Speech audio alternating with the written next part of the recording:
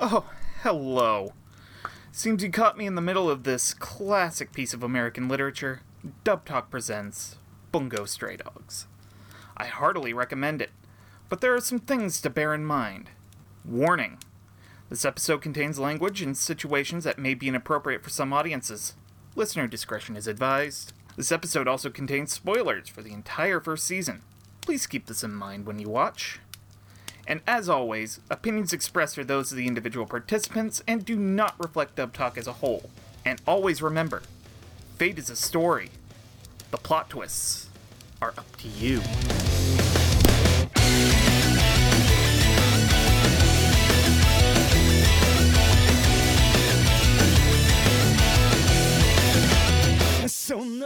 Hello, one and all, and welcome to Dub Talk, the podcast where those with supernatural abilities get together and discuss the latest and greatest in anime English dubs.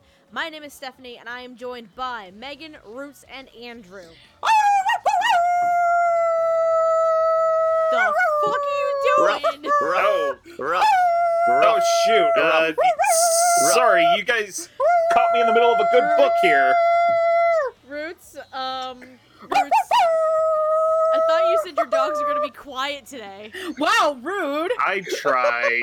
I am owned by no man or woman. I am free bitch! I'm going back to my book.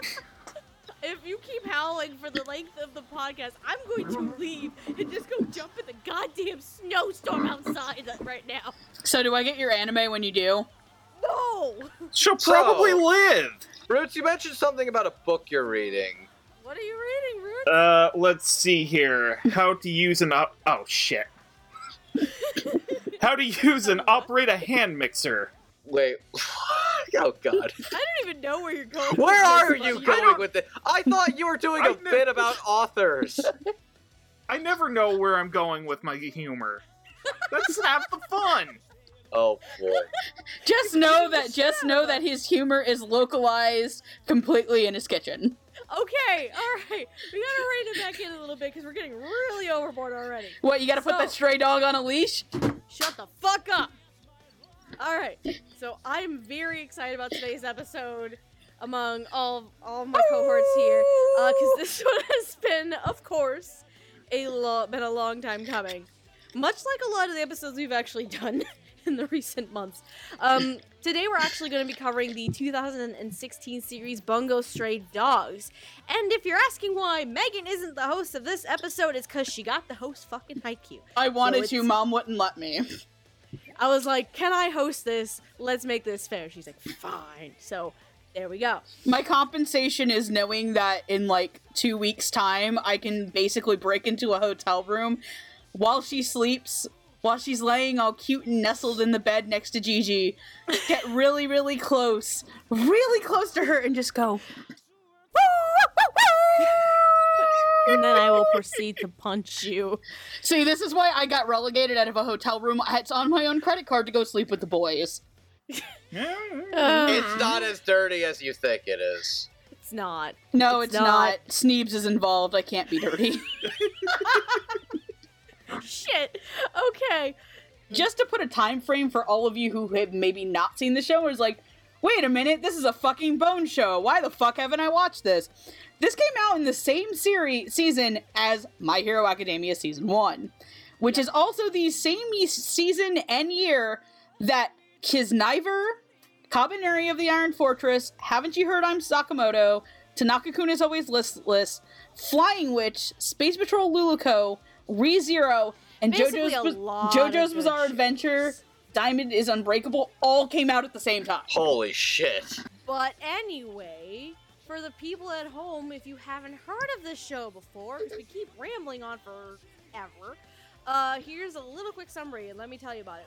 Kicked out of his orphanage and stalked by a beastly white tiger, life has been tough for timid 18-year-old Atsushi Nakajima. Little does he know that the real menace lives inside him, a power that catches the attention of the Armed Detective Agency. Using inhuman abilities to combat crime, this peculiar team takes Atsushi under his wing, They take him under the wing of their most eccentric member, Dazai. He may be a suicidal maniac, but Dazai's undying trust gives Atsushi the confidence to earn his stripes. While vicious enemies have their eye on the tiger's lofty bounty, the agency tears through mafia-muddled mysteries that not even the police are willing to handle.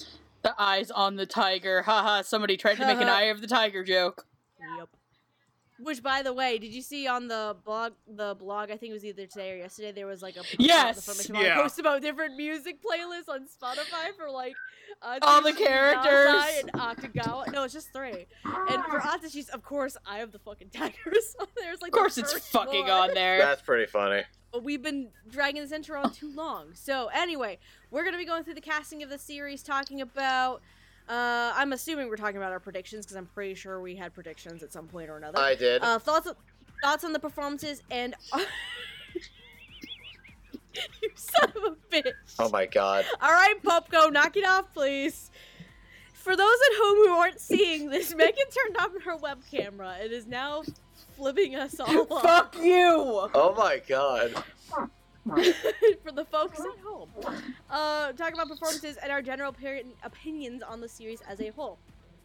Now, who's ready to start the investigation as I see Megan pulling out the giant fucking tiger plushie that she has and puts it on her lap? Oh my god. It's specifically a giant Atashi plushie! Yes, He's is, squished. actually. It's legit. It's Yeah, legit, legitimately, if I don't think I've ever actually pulled it up on webcam how big he is. That is It's like pretty the- big. He's like the size of a toddler. That's a So, we're gonna get started. Of course, we gotta start with our ADR directors and our script writers. Holy sweet baby Jesus, there's a lot of staff in this one. Sorry, we apologize for the long-ass intro. It's a snow day for at least basically 3 of us, because you have snow going on down there too right now, Andrew, right? not anymore. It stopped around like noon, one-ish. I mean, we have a different type of snow down here. It's white and usually gets you thrown in jail. Oh. No, but I guess at this point, Roots and I are the ones affected by the nice snowstorm right now. Yep. But anyway, apologies for the long intro. It's been a long day, so we're gonna start with ADR directors and script writers. There are 2 directors, 3 script writers. Do we have predictions for these positions, ladies and gentlemen? I did not have predictions for ADR director and script writers. I think I did when I first predicted this back when I wasn't sure if this was going to be Texas or Cali, but then I lost that file, and then as soon as I got a little more information, I made my predictions accordingly. We didn't know what coast was going to have it, so I had made full Texas predictions and then lost them and didn't have time to repair them before the cast list started coming out. I did, but again, I got where it was going to be dubbed wrong. Even the California one, I got the staff wrong. So, Well, I mean, in what terms did- of what- studio, What did you get, though? Who did you predict? What did you have anyway, though?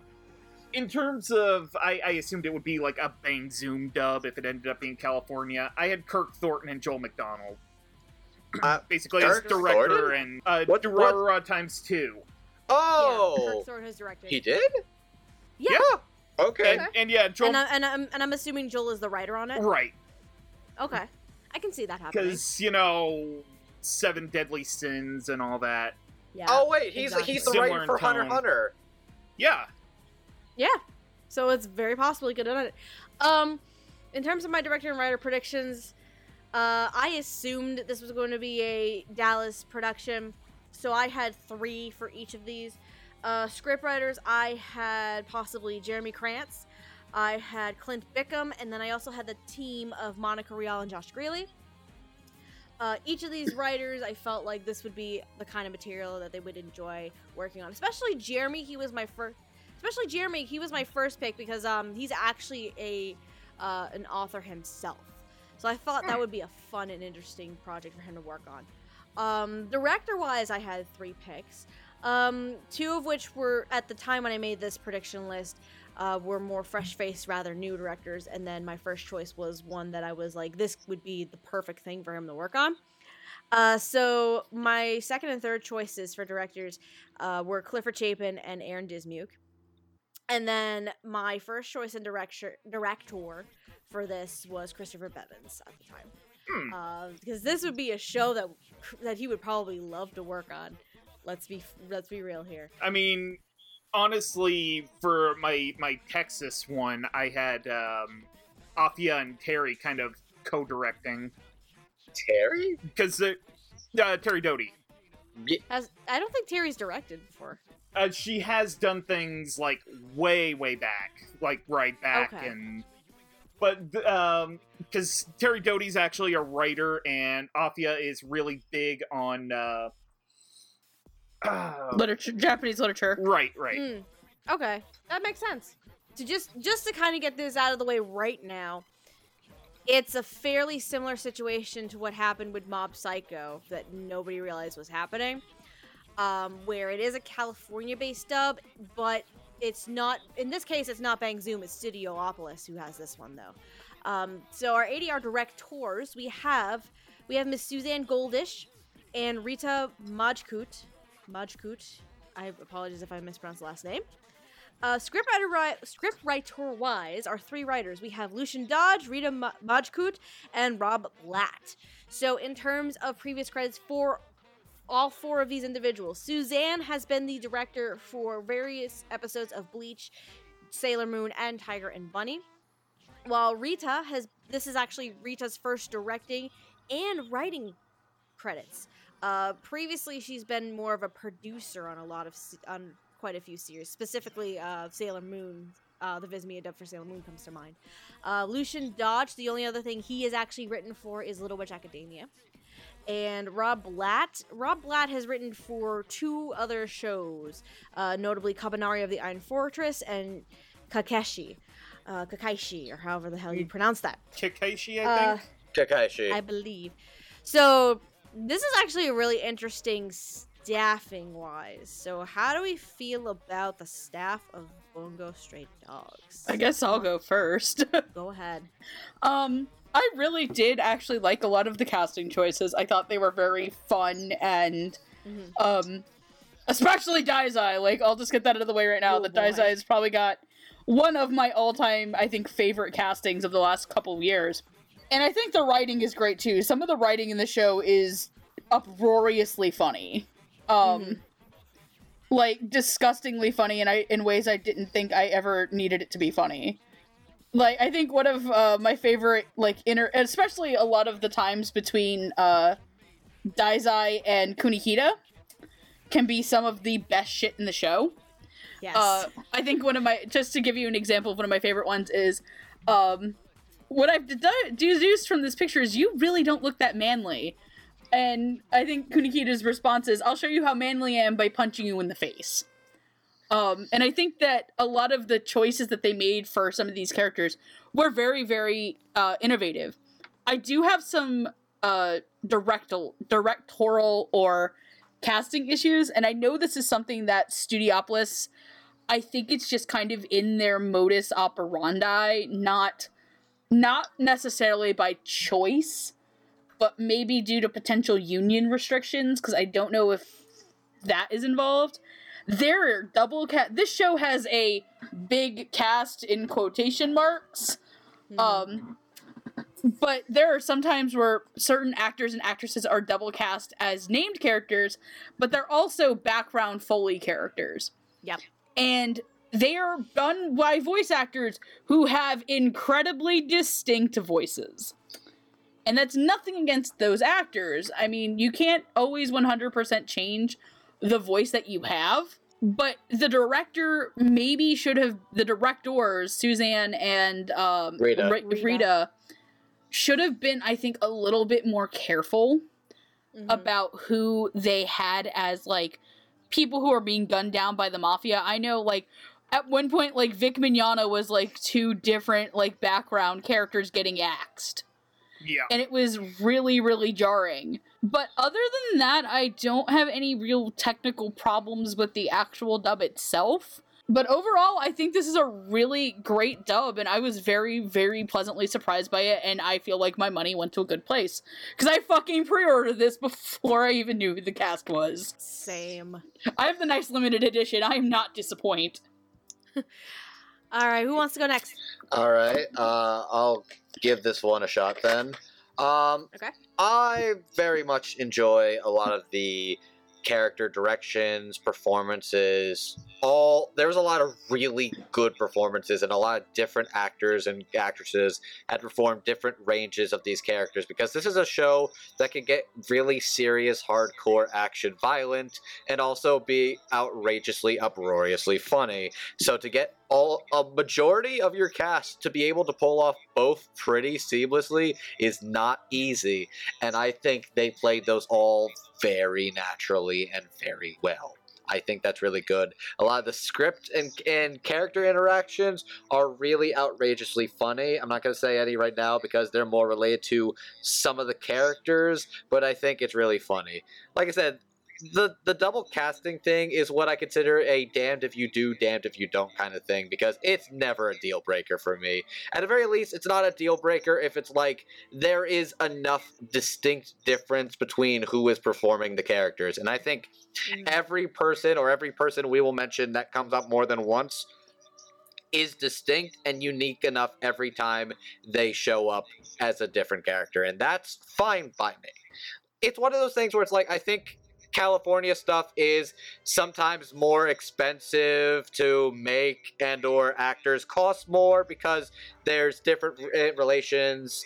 There's a lot of differences in regards to California and Texas that we ourselves who do not work in this stuff don't understand, but I kind of write it off as like there are some funding structural differences, and I don't blame it. And it is a big cast, and you have a lot of different individual people, so getting even anybody like to recall or repeat again, that's not a big deal to me, and I can excuse it, especially in this show, because they are all distinct and stand out enough to begin with. Roots, how do you feel about the directing and writing on the show? There are two things that I look for with, like, in terms of background characters, and that is whether or not they're snappy and bantery, and show has that in spades.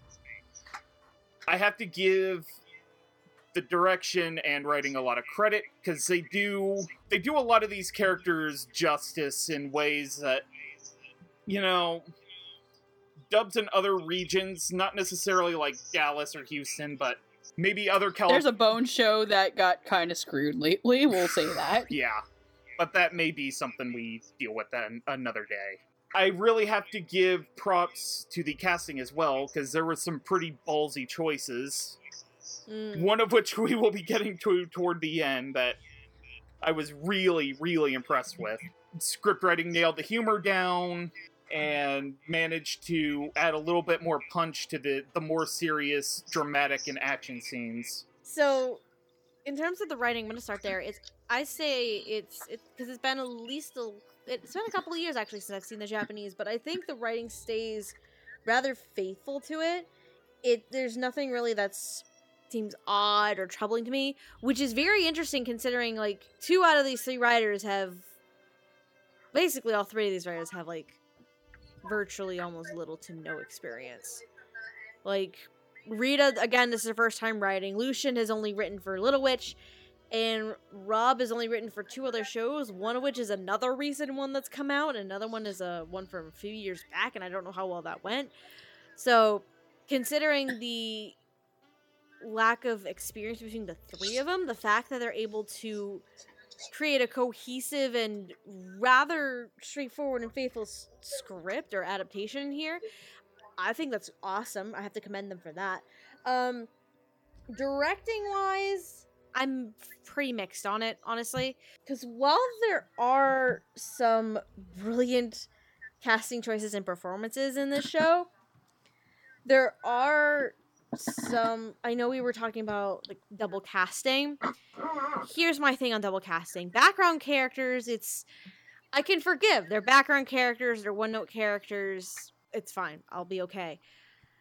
There's 2 characters in particular we're going to talk about that I think has the biggest problem with this issue, and I'll just say that because I just don't understand the logic behind it, honestly, but aside from that, there are also some rather odd casting choices, some of which worked, some of which I was hesitant on, and some of which I still have slight reservations about by the end of it, but that's a conversation that we're gonna have once we start getting into these characters a bit more. But overall, it's honestly really solid. Like, I fell in love with the show all over again. Oh yeah, definitely. Agreed. I'm very happy about it, and I just want season 2. I want season 2 so bad. Face it, we all want it for like that first arc about Daizai's backstory. Yes. Yeah. I'm so Yeah, I saw excited. Oh boy. Saw that preview and I'm just like, yeah, that sounds really good. I want that. I actually took the DVD off before that preview, so I didn't know if that character they gave him a voice. No, they didn't. No. They didn't. It did. Ah! No, it's just Dazai. Dazai's narrating. Dazai! And- You fucking ham! And I mean, I think the other reason why we want season 2 so badly is because we want to see more of these American Guild members, don't we? Da da da Da, da, da, da.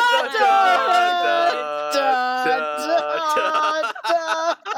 Please rise for the Eagle Land National Anthem. I'm kind of scared how well in sync that ended up.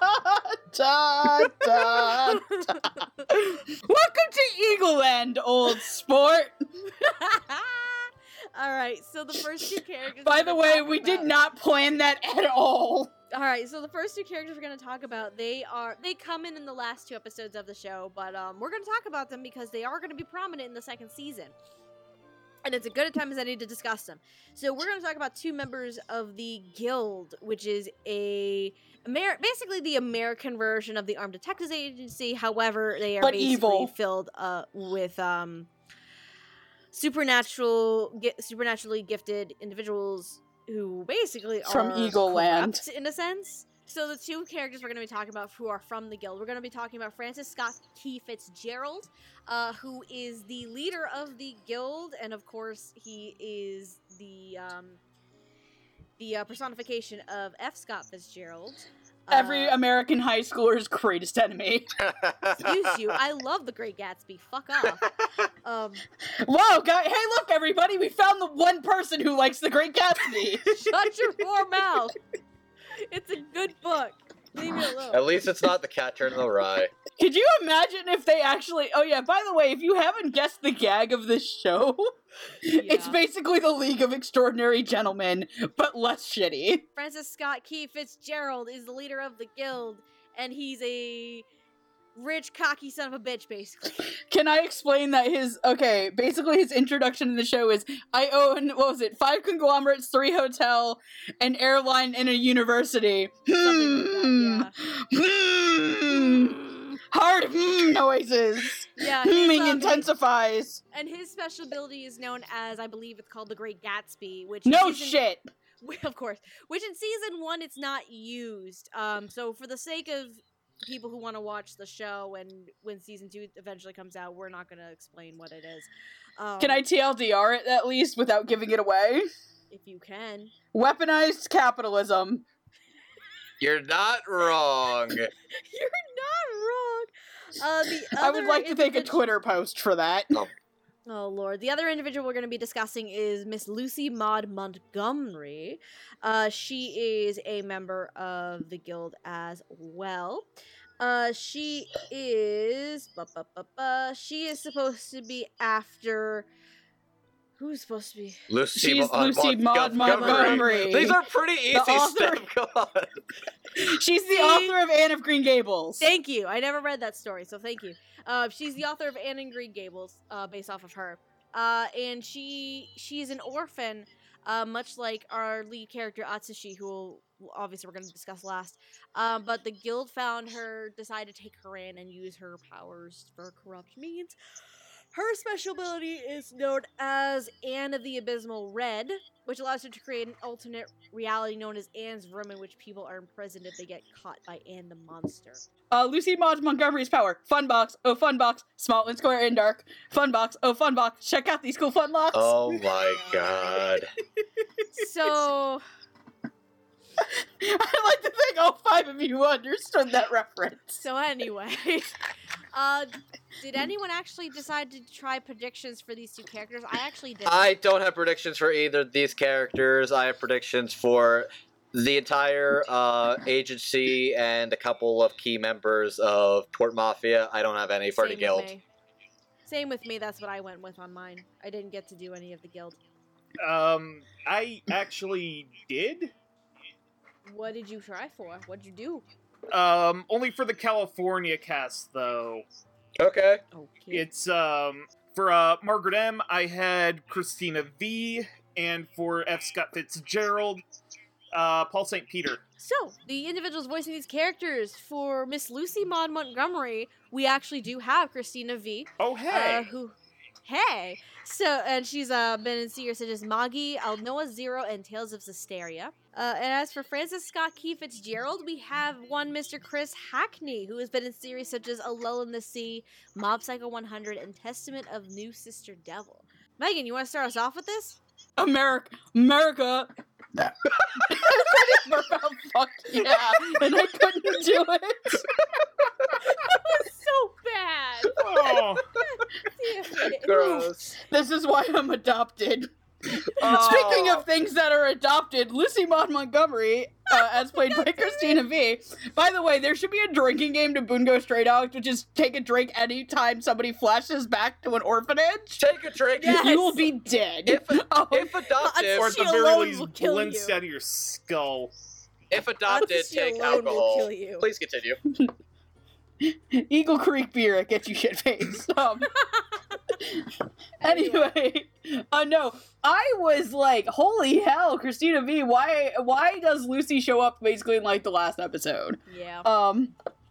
Because I know she becomes a bigger part of season 2 when they fight the guild, but she put such a fantastic start to just a 1-episode character for season 1. Agreed. And you're like, it's just so, she's such a good actress, and I'm like, and her range is honestly getting to be like fucking terrifying. The biggest thing I've watched with Christina V all the way through is not Magi, is Love Live, and Kotori is the complete opposite end of Brace Face McCreeperson. Like, there's a shot that is like Faces of Anime terrifying worthy. Like, it makes the Kakigurui girls like take a step back. Is it the one with the bow tie braces? It's the one with the Yes. braces. No, so she was great, and I honestly thought her fight against Atashi, which also, by the way, has like I think like the one overt swear in the whole show, which is oh shit, when she grabs him, was fantastic. And then Chris Hackney, I'm not as familiar with Chris Hackney as everybody else. I haven't watched Mob Psycho, and I'm probably never going to watch Testament of a Sister New Devil because I respect myself. And I own A Lull in the Sea, and I just haven't watched it. I owned it for like 2 years. Hey, there's an episode idea. But he was great. I mean, my one thing was, like, if he didn't say the phrase old sport at least once, I was gonna give this dub a 0 out of 10. He did, though, so we're good.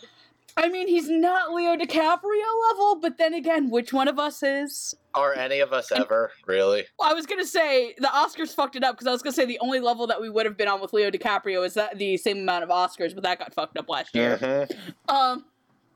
But no, they were both really great. I think they set a really good foundation for, what's to come. I also like that Chris Hackney didn't play, Fitzgerald as overly hammy or as Yes. overly, cocky. Like, he was cocky, but he was well within, like, a normal human realm at this point. Which is a really good way to set up a character, because I feel like if he came in, like, already at, like, 100% ham over the top, it kind of would have ruined the character. Yeah. And it would have ruined the threat level I think you're supposed to feel. Because, again, this is a guy whose character suddenly makes a building full of people just dis-fucking-peer. Yeah.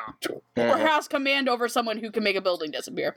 But anyway, both of them were great, and I'm gonna shut the hell up. Andrew. Cool. Okay. Christina V is a fantastic actress. Straight up, I don't even have much more to say. She does a great job at being adorable, psycho, crazy. Christina V is really good at being this crazy, maniacal, cutesy person while also being, like, seemingly vulnerable and sincere, but also dangerous and deadly. No, seriously, Christina V is a fantastic actress. Every time I hear her nowadays, she impresses the hell out of me, and man, I'm really excited to hear what she brings up in season 2. F. Scott Fitzgerald. My biggest familiarity with Chris Hackney is Illumi, because he is the voice of Killua's older brother, Illumi, in Hunter Hunt. Oh my fucking god, Christina V's Killua. Oh! As someone who has not seen Hunter x Hunter, Oh, boy. I did not realize that. Andrew just kind of like just had that moment of like, Oh my you know god. that gif where the guy like trips out. Oh my god. No. Eric Wareheim, that gif of Eric Wareheim just doing the mind blown. Oh god, that's Yeah. exactly what just happened to me. Holy shit, it's amazing. Anyways, back on track. F. Scott Fitzgerald, he's pompous, arrogant, and rich as hell. I quite enjoyed the persona he gives off in the episode we've seen of this, but Chris is real good. I adore the dub also adding the old sport into his dialogue to make him very authentically Fitzgerald. I really like the tone that Chris gives for this. It's not, like I said, I'm used to Illumi, which is much more stoic and like almost listless, while this is much more pompous and arrogant, and here's a lot of money, and it's great. I like what I've heard of both. Can't wait for season 2. Let's get season 2 soon. Okay, thanks. Please, Case, thanks. Bye. Roos. Okay, so I'll start with F. Scott Fitzgerald. I was kind of worried at first that they were kind of gonna go with one of the, like, that strong Massachusetts waspy accent. You know, that, the snobby accent. I'm really glad they didn't really go with that, but he does kind of have that rich, waspy swagger to him. And I like Megan and Andrew said, I really like that they kind of threw in the old sport. Like, just makes him sound like a pompous asshole. It's great. I can't wait to hear... He is a pompous asshole. I can't wait to see more of him in season 2. Christina V. Like, there are three stages of her character that she has to nail. Sort of the innocent little girl you meet her as, psycho mode as soon as you're in the room with her and you're playing her game, and then panicking as she's being dragged into her own trap. And I'm glad to say, like, she nailed all three. Christina V.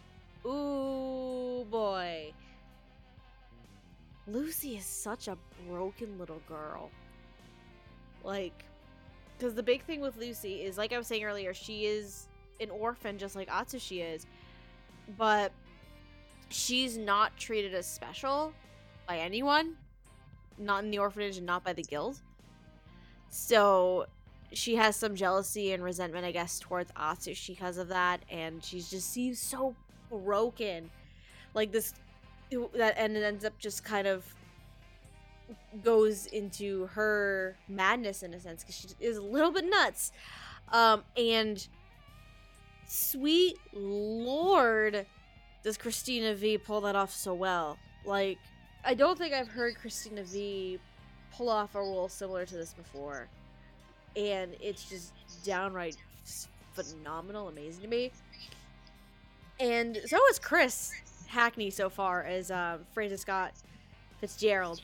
Jesus, because he's so sneaky, so slimy, and he's just a huge, arrogant, pompous little shit.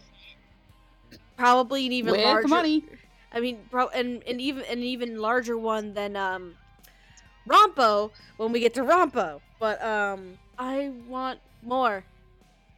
This, like, both Chris and Christina, they set really good foundations for these characters, and I'm just like, I'm ready for this next season. Give me this next season. Let's fucking go right now. I just want it so bad. But yeah, I really like Chris and Christina's performances here. As short as they are in the first season, it just makes me want more, like, right away. And that's what's important here with shows like this, that you want more. I was also going to say a running theme of tonight is that we're going to be very appreciative of actors getting different roles than we're used to them hearing. All right, the next two characters we have, they are, oh boy, they are the leaders of the Armed Detective Agency and the Port Mafia, respectively. They put the capital B in boss. They are the boss men. Haha! So we have Yukichi Fukuzawa. He is the leader of the Armed Detective Agency. And he's also, we actually kind of find this out a little bit more in season 2. He's actually Kunikita's mentor. His special ability is all men are equal, but he doesn't actually use it in the show.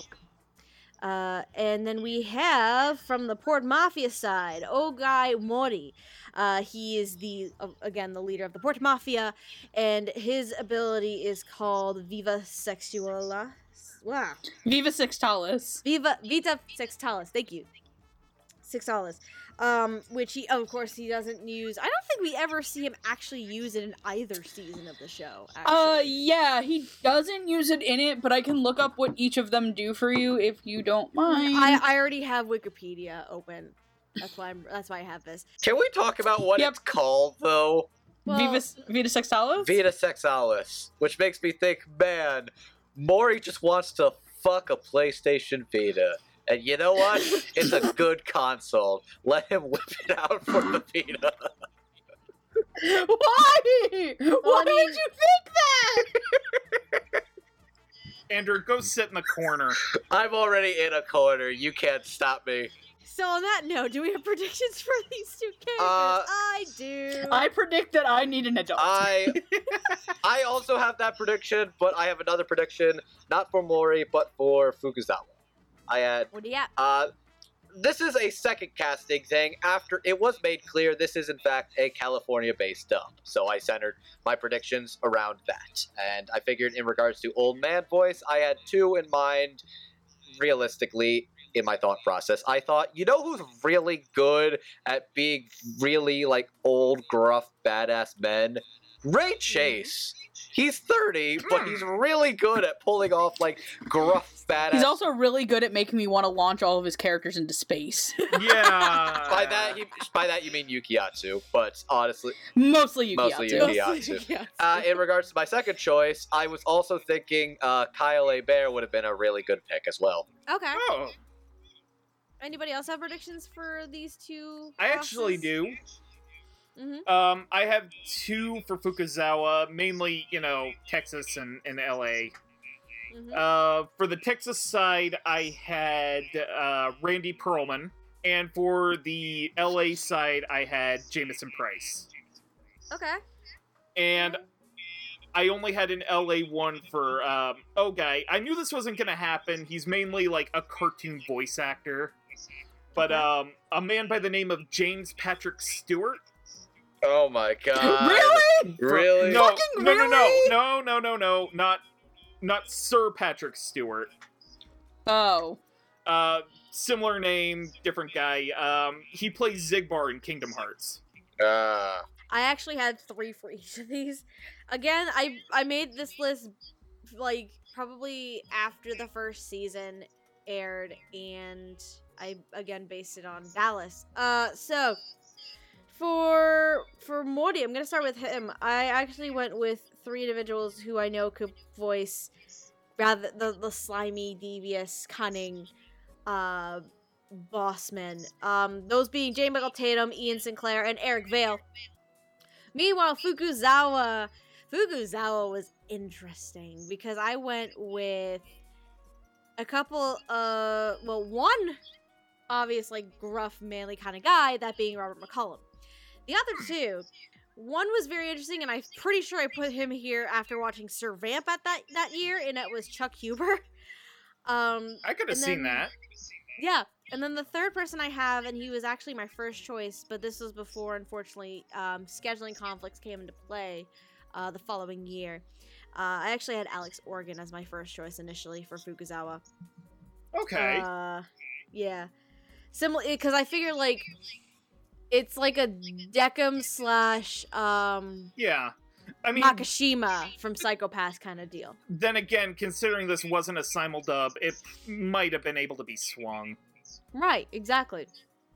But what we have instead... Roots, I don't know how you're doing this today. We have Jameson Price's Fukuzawa, the leader of the Armed Detective Agency. He has been in series such as Code Geass, Gun Kotsuo, The Count of Monte Cristo, and Eureka 7. As for Mori, This one makes me happy. It's Keith Silverstein, who has been in series such as Blood Lad, Fate Apocrypha, and Monster. Oh, Monster, my favorite show. I need to import that show. I miss it so much. Someday my prince will come. Like, Someday. $150 Yes. on eBay. It's an Australian Someday DVD. my Get it. prince will come. You need a region player too, don't you? Yeah, but those are like cheap nowadays. Well, either way, I'm just like, why? Yeah. Viz, you fucked up. I'm sorry, you done fucked up. Anyway, Dear diary, today Viz fucked up. Forgive us, anyway. Viz. You're cool, but this Sure, is you So cool. Megan, please tell us, did these I'll two say fuck up Megan. or not? No, they did not. Not by a long shot. Let's start with let's start off with the PS Vita fucker. Damn it! Look, I mean, it's not a touchscreen, so at least if he gets that stuff on it, it'll still be usable. Megan! Andrew started it! But you don't need to keep going. Now stop it. Sorry, Mom. What do you think of these guys? I'm dying. I think no. It was really funny was when I was watching the last episode, which is kind of there's only 2 times you really actually hear Maury talk. Yes. And that's in episode 11 and episode 12. Mhm. And holy hell, I forget how good of an actor Keith Silverstein is, even though I just did an episode that he was on. It's really funny that you mentioned Fate Apocrypha, Nope. because I only realized that Maury was Keith Silverstein because for a split second he sounded like Shakespeare from Apocrypha. I was like, oh hey, there's Keith Silverstein. So that's what happened when he faded from existence. But no, he was great, and I think he is absolutely chilling. Yeah. When you hear him talk. Because in episode 11, when you hear him talk, it is just his voice. You don't see his face. You don't see him. You only learn that he is the leader of the Port Mafia at the very last second of season 1. Like, that's kind of the last image that you see is all of these other really threatening characters bowing down to him over a corpse. Because when you see him in the rest of the episode, he is a bumbling idiot. And I think Keith Silverstein plays that line so well. And then, for the love of God, can Jameson Price adopt me in this show? I want to be a member of the Armed Detective Agency. And I think that he has such a big, commanding, and powerful voice in the show, which is really good for the character. Because the president of the Armed Detective Agency is everybody respects them openly except for Rampo, who does still respect him, because I think this is probably one of my other favorite moments in the show. Yeah. Is they're trying to find Atashi, who has finally been kidnapped by Octagawa. And Rampo doesn't want to help because Rampo's a fucking asshole. He's a big immature asshole. And he goes, Rampo, if you do this for me, I'll give you a reward. And Rampo's like, yeah, well, I don't want money or anything. There's nothing you get me. I'll give you praise. Yeah. No. You gotta do the line right. Yeah. What is I'll it? give you You. Praise. Praise. And then all of a that's sudden, it. it's like, And then Rampo's like, okay, bitch. That's like that. It's also be one of the funniest moments, but I think that's also a really good like thing to encapsulate. I think Jameson Price's performance down into is that he's a very nice guy, but he's very very deep spoken and very reserved. I think another moment, if you also want a good grasp on what the performance in the character does, when he talks to Fitzgerald about why he won't give them the license. yeah. Even though Fitzgerald drops about a bunch of money in front of him. And a watch. But yes, and a watch. Fancy. Can't forget about that fucking watch. No, with the pink encrusted diamonds on it. Diamonds? No. That's a pot sweetener if ever there was one. Just let me tell you the time of my pink encrusted watch. It's the Sylveon edition. God damn it. Anyway, I'm good, and you guys all have a great day. all right.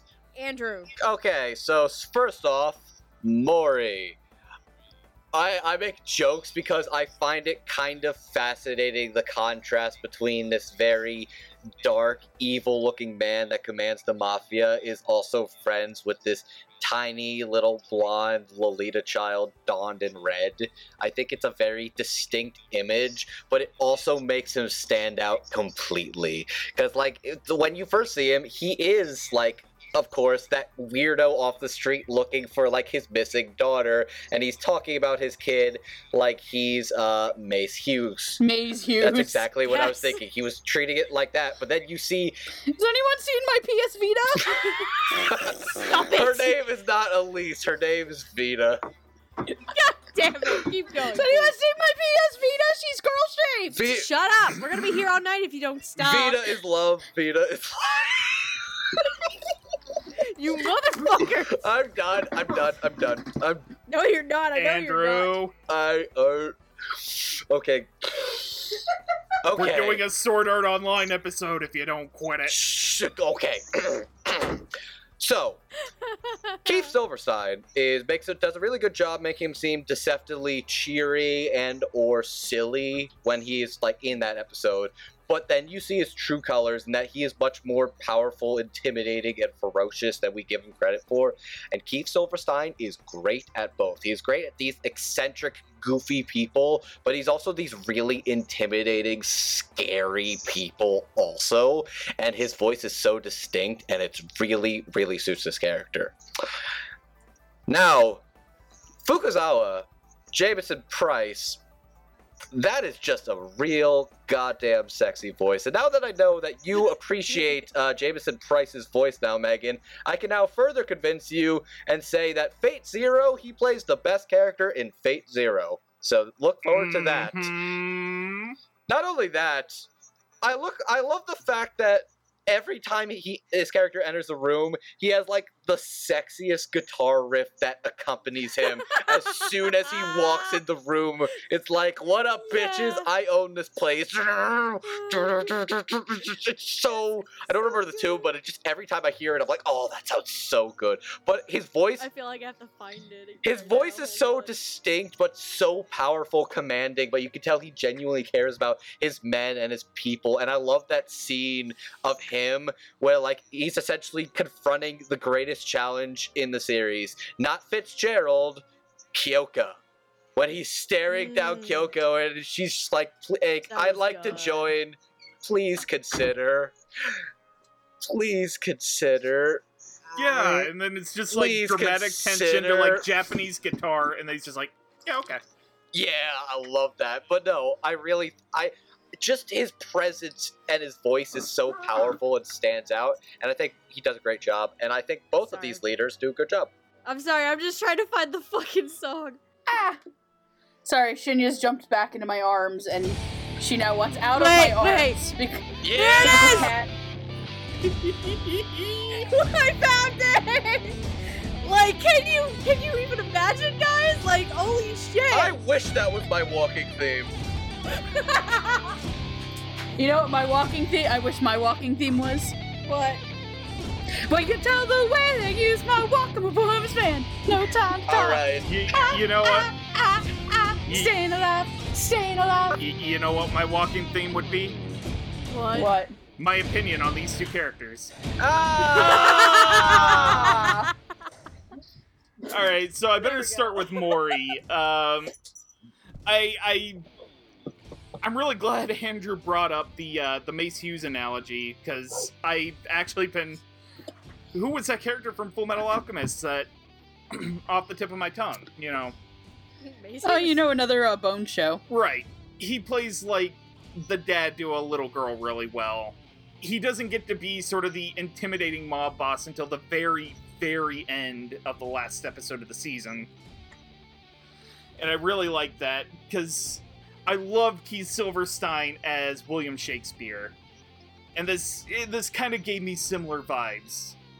Clearly, I need to see Fate Apocrypha. 'cause I Yes. feel You like I'm the don't only- really. Oh, you do. Only for that. Only for Shakespeare, though.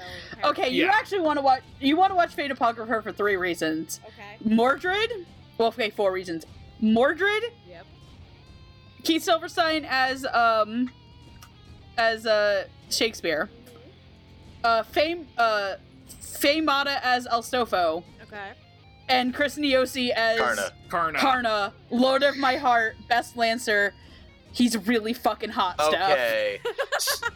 Like, he's really fucking attractive. Okay, Steph, but the you main don't thing know. for me is Shakespeare, though. Like, I'm sorry, Steph. You will want to. You will come to my side and want Karna body pillows. I would never subject myself to a body pillow. I know I'm Not You with that will attitude.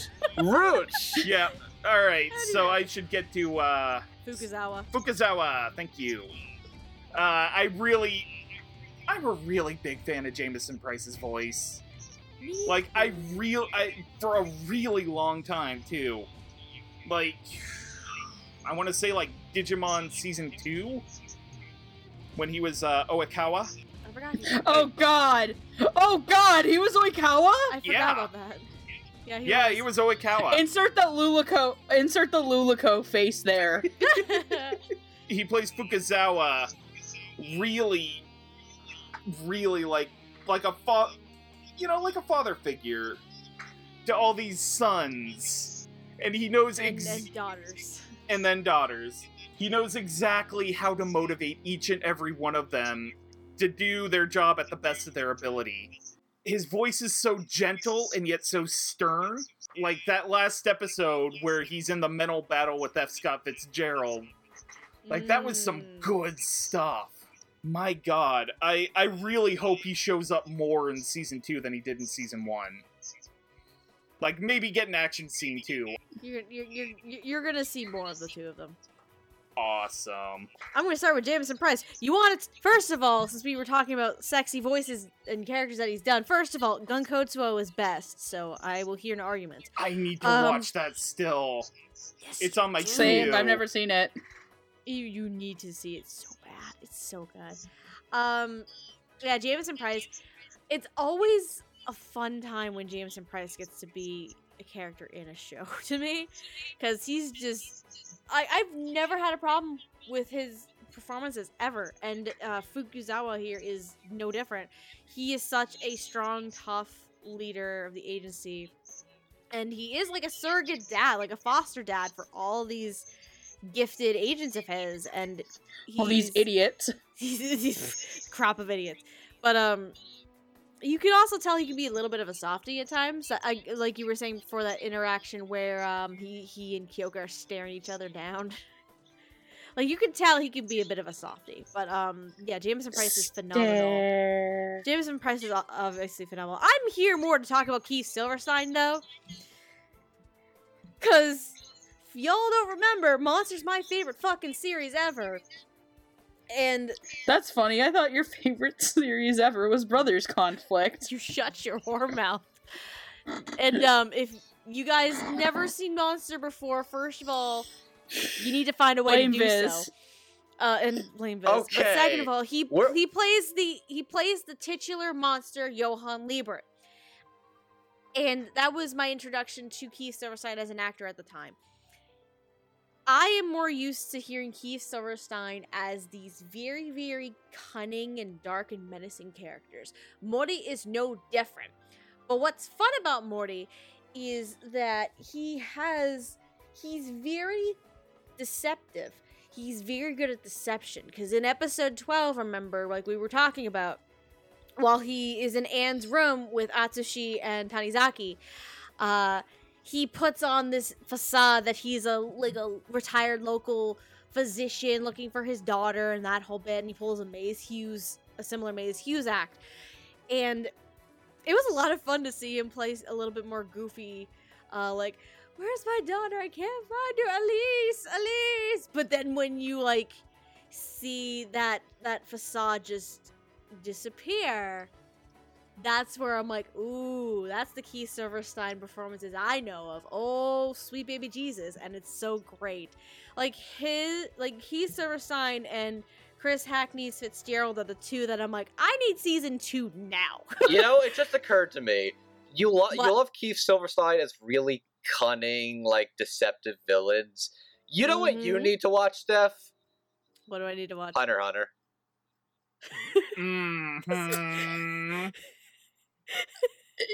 Keith Silverstein and his glowing dong. His glowing expand dong. Anyway, but yeah, Keith Silverstein, I absolutely adore him when he's playing these very, very cunning and menacing characters, because I think it's more because his vocal tone, his natural range, just seem to fit those character types so easily, and it just works so well, and it makes me smile. I think that's really what it comes down to. But yeah, both him and Jameson Price, I love the performances in this show. But similar to Chris Hackney, I need more Keith Silverstein, please. I need more Morty, please. Can we have season 2 now? Anyway. Yerp. We get to move on? Yes. Yes. More season 2 of Bungo now, less ReZero. Okay. Megan, you stop that. You sit down. I am sitting down. What do you want me to do? Go back to my home in the pit of hell? What are you talking about? Megan, you live in Florida. You're already there. Damn it! That's correct. Anyway. Fuck! I've been had! Those aren't palm trees outside, those are flaming pillars! That's not an alligator! That's just Satan riding a bigger alligator! God damn it. Alright. We need to move on. Yeah. So the I next like how the segment began with, like, jacking off to a PS Vita and ended with talking about how Florida is actual hell. This one's gonna be long. I'm sorry. It's gonna be so worth it! Like, as long as it's Welcome not to 3 Dumb hours, I think Talk. we'll be good. It's gonna be. Let's move on. Welcome to Dumb Talk, where we make complete asses of ourselves and sometimes talk about English. Where we anime talk dubs. about literally anything but English dubs. Then we talk about English dubs. Then we talk about anything Welcome but to- English dubs again. And welcome to Pug Talk. So, after that wonderful distraction of us not talking about English dubs, let's talk about English dubs. So So we next can season- get back to the not English dubs. the next two groups of characters, we're going to stick to more prominent members of the Port Mafia for a few minutes. So the first three we're going to talk about, the next three, they are members of the big hitman squad known as the Black Lizard. So we have Ryuyo Hirutsu.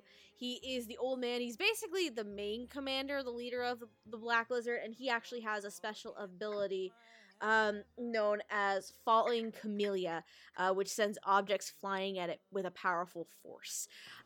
Whee! Then we also have Michizo Tachiwada, who is a commander among the Black Lizard. As far as we know, he does not have a special ability, but he's very short-tempered, and he likes to shoot things. And then we have Geen. Geen is a very mysterious Figure. commander for the Black Lizard as well. They are very quiet. They like to stab things, and I'm using the pronoun of they because it's not made clear what gender this individual is. Did anyone have predictions for these three individuals? I 'Cause did not. I don't. Nope. I didn't have any either, actually. All right. I have a prediction for Gin. You what? They're played by The Sound of Silence by Simon and Garfunkel. God damn it. You bastard. Anyway. That is probably the smartest joke I've ever made on this podcast. You son of a bitch. Alright, so the individuals voicing these characters, as Hirotsu, the leader of the Black Lizard, we have Mr. Greg Chun, who, his previous credits are actually really interesting. The only other named character that he has been previously is actually in Occultic 9. And he... I'm so sorry. But otherwise than that, he doesn't have a lot of credits, and the rest of his credits are minor background characters in series like JoJo's Bizarre Adventure, Stardust Crusaders, The Egyptian Ark, and Mob Psycho 100. As for Tachiwada, we have one Mr. Ben Diskin, who has been in series. Very extensive resume, this man. Blood Lad, Erased, and Seven Deadly Sins. And as for Geen... we don't know. They are, in fact, played by The Sound of Silence. But here's the thing, because Geen is a silent character in the first season, we don't have an official casting Geen for doesn't this talk, but character. Geen's really cool. Gein's really cool, and Gein's part of the Black Lizard. So I don't care what anyone says. I wanted to include Gein because Gein is fucking cool. Anyway, so Megan, what are your thoughts primarily on Ben Diskin and Greg Chun as these two Black Lizard members? I'm staring at the cover of the manga trying to make a fucking Kids Next Door code name out of it. Please don't. I'll try to by the end of the episode. No.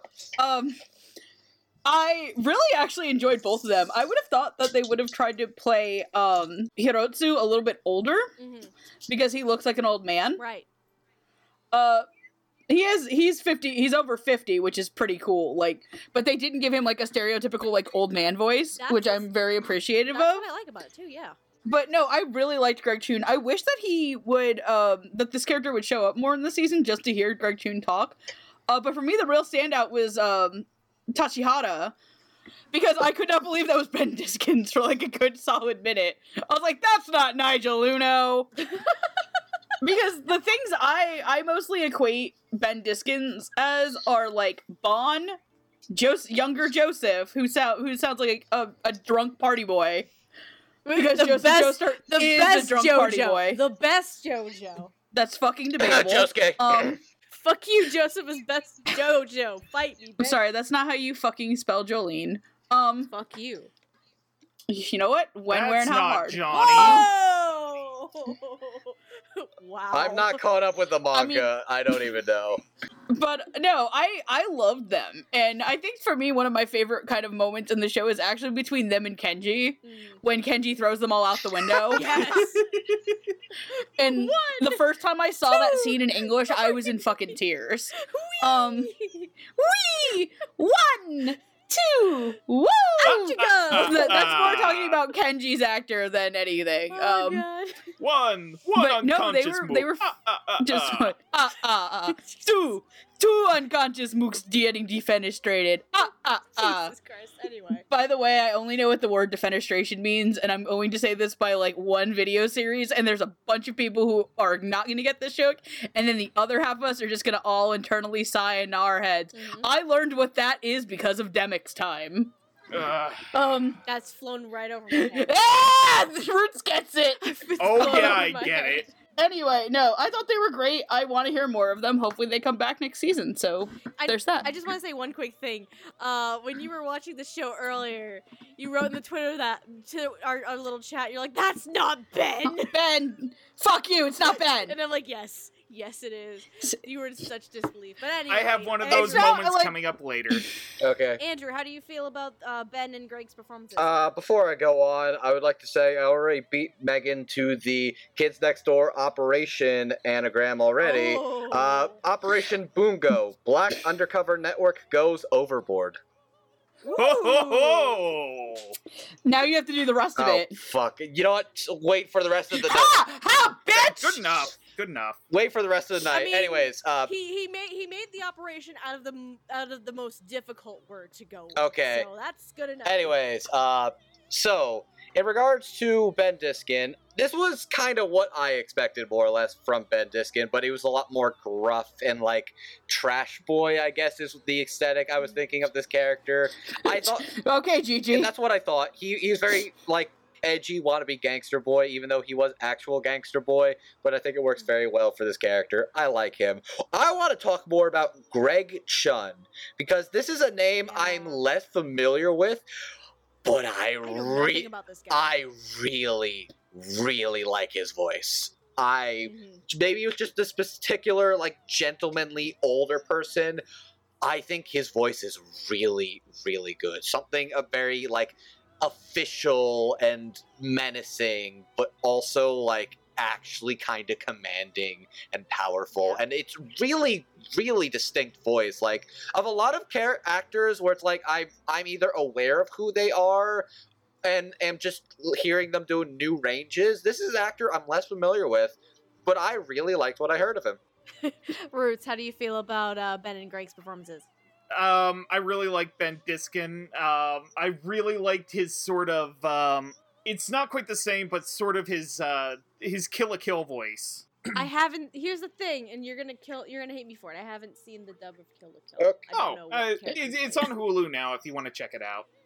Well, yeah. I'm I mean, actually- what character does Ben play in Um, Kill? He's yeah, I know he's the boxing guy. The boxing guy. The boxing guy is who I'm referring to, by the way. Okay. Oh no, I don't know him as the boxing guy. I know him as the literal fucking street talking guy from. Yeah. Oh God, I can't remember his name. I can't but- remember his name either. This is gonna bug me. Go on, continue. Yeah, the guy from Osaka, I think it was. Right. Oh, Takarada! Yeah, Takarada. Thank you. The Rara? Yeah. No. No, because I remember the fucking reason I ever watched the Kill la Kill dub Oh. is because of him, and it was like, I get money to all these grandmas better, faster than a pimp slaps a hoe, yo. Yeah, it's great. What? It's It was- great That's stuff. an actual fucking line. Dude, you need to watch Kill la Kill. We're gonna make that. Kill la Kill's dub is I've- so good. No, I've seen the show. I just haven't seen the dub. Yeah, dub's It's like real faster than a good. pimp slaps a hoe, yo. I'm so late to the party on this, apparently. Okay. It's okay. We're all late to the party on a couple dubs. Anyway, Roots, continue. I really like that gruff and tough voice he uses. I really hope he gets to do more anime where he gets to use it. Mhm. And oh my God, Greg Chun, he's a really good contrast to Ben Diskin. He's stern, he's commanding, but he's also gentlemanly. Like he never loses his temper, never changes his demeanor. It's just this cold, calculating presence, and I really like it. So, Greg Chun obviously is the lesser known, I think probably one of the more lesser known actors in the entire cast. Save for one other, and we're actually going to get to him in the next section. But I agree with everything you guys have said. I actually, unfortunately, didn't write any notes on Greg, but it's not the old man voice I was expecting, but it's the old man voice I really wanted. It's not stereotypical old man. It does have that air of regal, gentlemanly, and it's a nice touch, and I really like it. And I want to see Greg in more things.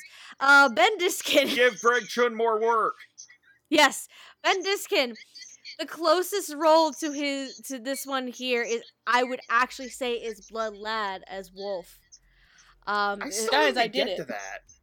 You do, because I also need to. you do, because here's my thing. There's a reason why I said that Spazzy Pappenbrook is best Pappenbrook, and I'm going to leave it at that. But yeah, Ben is very scary and menacing as this character, and it's so much fun. Like, I actually don't think I've seen him as the scary, menacing type before. I've seen him as intimidating. I've seen him as a goofball. I've seen him as broken human being, but I don't think I've actually seen him as scary and menacing yet. So this is a fun little fun little change for me. It's Like, great. fun fact I bring up in Fate Apocrypha. He's Mhm. Baby Gonzo in the new Muppet Babies. Oh yeah, What? he is. Whoa, what? Yeah. He is the new voice of Baby Gonzo. Good for him. Good for him. Mind blown. Shit. Okay. Well, I mean, then again, this is the same man who was in Kids Next Door. He was True. part of our childhoods one way or another, so I shouldn't be surprised. But yeah, both these performances, I like them a lot. Ben has not ever disappointed me, and Greg Chun, I want to see him in more things. Give him more things to do, please and thank you. We ready to go to our next? I did it. Are we ready to talk about? I did the thing What'd though. you do? What did you do? Operation Bungo Stray Dogs. Babbling undercover neurotic guy observes strange times revolving around Yakuza's doing overtly gang shit. Megan, I love you. Bravo! I love you, Megan. Marry me. Oh my god. This can be arranged. Holy shit. Megan, Stop it! Megan, I'm impressed. Well done. Anyway, let's move on. Are we ready to talk about our other three major players of the Port Mafia? Yes. Well, Yes. three-ish, I say. Because our next three characters we're going to discuss, we have Kyoka Izumi. She's this little girl. She's an orphan as well. She's like 14, guys. 14. And she ends up being taken in by the Port Mafia and by Akutagawa specifically, to be used as an assassin. Her special ability is known as Demon Snow. It's the ability is to materialize Demon Snow. It's a sword-wielding phantom which only follows orders coming from the mobile phone. From a mobile phone that was given to her by her mother, and actually does not comply to Kyoka's own wishes. The other two members, the other big thing with Kyoka though is she's rescued essentially by Atsushi, and she ends up joining the Armed Detective Agency by the end of the first season. The other two members of the Port Mafia we're going to discuss real quickly. We have Ichiyo Higuchi. She is a member of the Port Mafia and is a subordinate of Akutagawa, who she actually kind of admires. Admires in the sense that I think she has like romantic feelings for him. Honestly, the whole show Yeah. is Pretty basically, man, I really respect my senpai. It's a cycle Yeah. of... Really, she really respects him and is very loyal to him.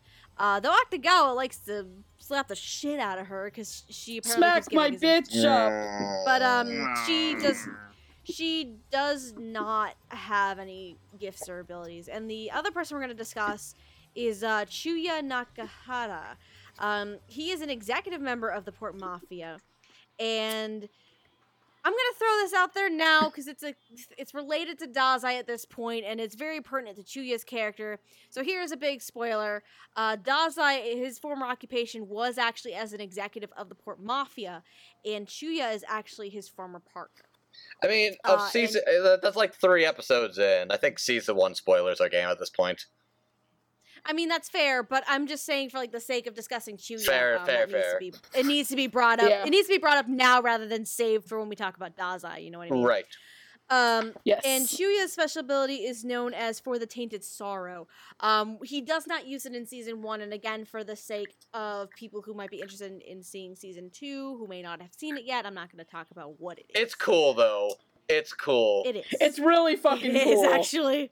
Anyway, predictions for these characters. I think, what did I make? I made predictions for Kyoka and Chuya. I didn't have anything for Higuchi. I did not have anything for Higuchi either, but I did also have predictions for Chuya and Kyoka. I had 2 for each. Same. I actually have one for each in both regions. Cool. I don't have anything because mine are Right. lost. Okay.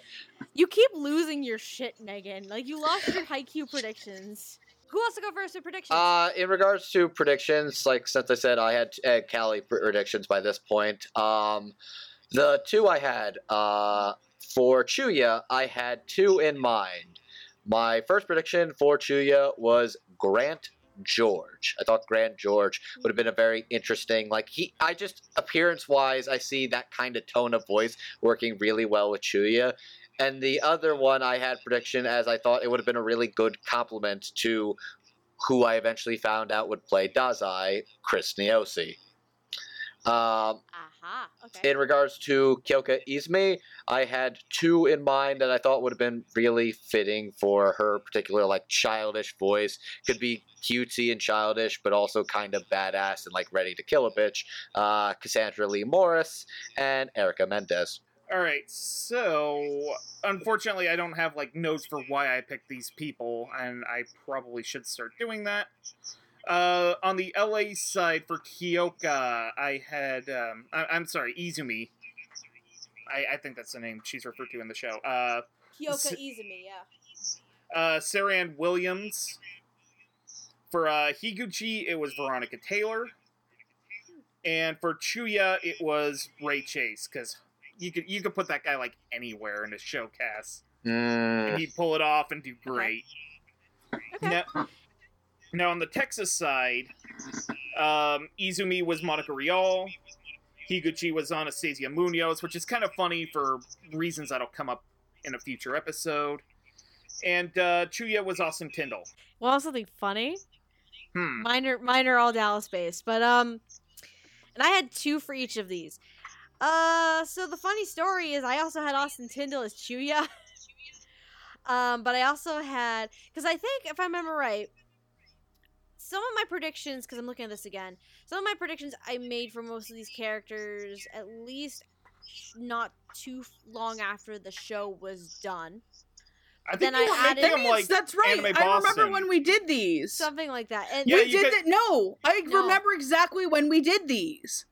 Because we were sitting on the floor in the hall about to go into the Funimation panel that year. maybe? I think so. Yeah, because I Yes. remember you guys Yeah, doing because it them was at last AB. year. Yeah. Something like And I that. remember I helped you bounce ideas off you, and I know I Right. gave the Chris Niosi idea to Andrew. Mhm. Right. Okay. So retrospectively, I do have predictions. You're just doing them for me. Sounds about right. But then some of these I added periodically throughout the year as well. As I saw more and more performances and more possible opportunities. Which in this case of Chuya, aside from Austin Tyndall, I had Adam Gibbs as an option. As for Kyoka Izumi, initially I had Laura Woodhull as an option, but then I added Sarah Wiedenheft later on down the line. What we actually got for all three of these individuals. So Kyoka Izumi is voiced by Miss Jeremy Lee, who has been in series such as Soul Eater, the Digimon Adventure Tri films, and the new Viz Media dub of Sailor Moon. Ichio Higuchi is played by Carrie Kiernan, who's been in the original Berserk, Madoka Magica, and believe it or not, she was in Yu-Gi-Oh! And I find Yeah. this fucking was hilarious. in Yu-Gi-Oh! I mean, she was New York based, and She was the voice of Mokuba in season 5 of the show. Fuck you. I'm not kidding you. Fuck you. Carrie Keenan keeps getting kidnapped. Fuck you. No, I saw that earlier today. Keep I'm like, going. I'm gonna look this up. You look that up. By the Technically, it's under a Carrie- different name for her when she did the role, but Oh. it's true. Carrie, hide your boners, Kiernan. And as for Chuya, this is like I was saying earlier, we have another relative newcomer, Nicholas Roy. The only other named role that he has had previously is actually in Digimon Fusion, but he has had actually the only other roles he's really had. He's had background characters in anything Sailor Moon for the Viz Media dub and Naruto Shippuden. he's That's it. probably more on Studiopolis' cartoon side. That's what I'm getting out of this. That's what I'm thinking too. Probably. That would make sense. Megan, do you want to go first? How do you feel about Jeremy Carey and Nicholas's performances? Oh, it's good to see they let Sunako out of the suitcase. Ah! I know. For all 5 of you who I get that don't joke. get it. You will. You You will. better get it by You June 30th. Better fucking watch Shiki. Everybody better fucking watch Shiki. Rock and Got- watch Shiki by got June it. 30th. But no, I liked Kyoka. I really liked that she had a real sense of vulnerability to her. I think the scene that really, like, I was like, yep, I'm sold by Jeremy doing this, is when, she's on the train and she's got the bomb and she's like, my name is Kyoka Izumi. I've killed 35 people Yeah. and I don't want to die. No, I I don't don't want wanna to kill anymore. again. Kill anybody. Honey, and That's what Very she said. and important then just difference. after she I don't want to kill again, and she's super cute, and the whole thing with her and the president, where she's like, please stare. Yeah. Please consider. Like, she's so cute, she's so good, and I think she really gets like kind of the scared vulnerability down, especially for a little girl who can't control herself. Ichigo, who I am gonna actually cosplay, by the way, she's basically Mafia Satsuki from fucking Kill la Kill. Yeah, that seems about right. But I loved it, and I thought she was great, and I just really love Carrie Keenan as these characters. Fun fact, Carrie Keenan is also Elise.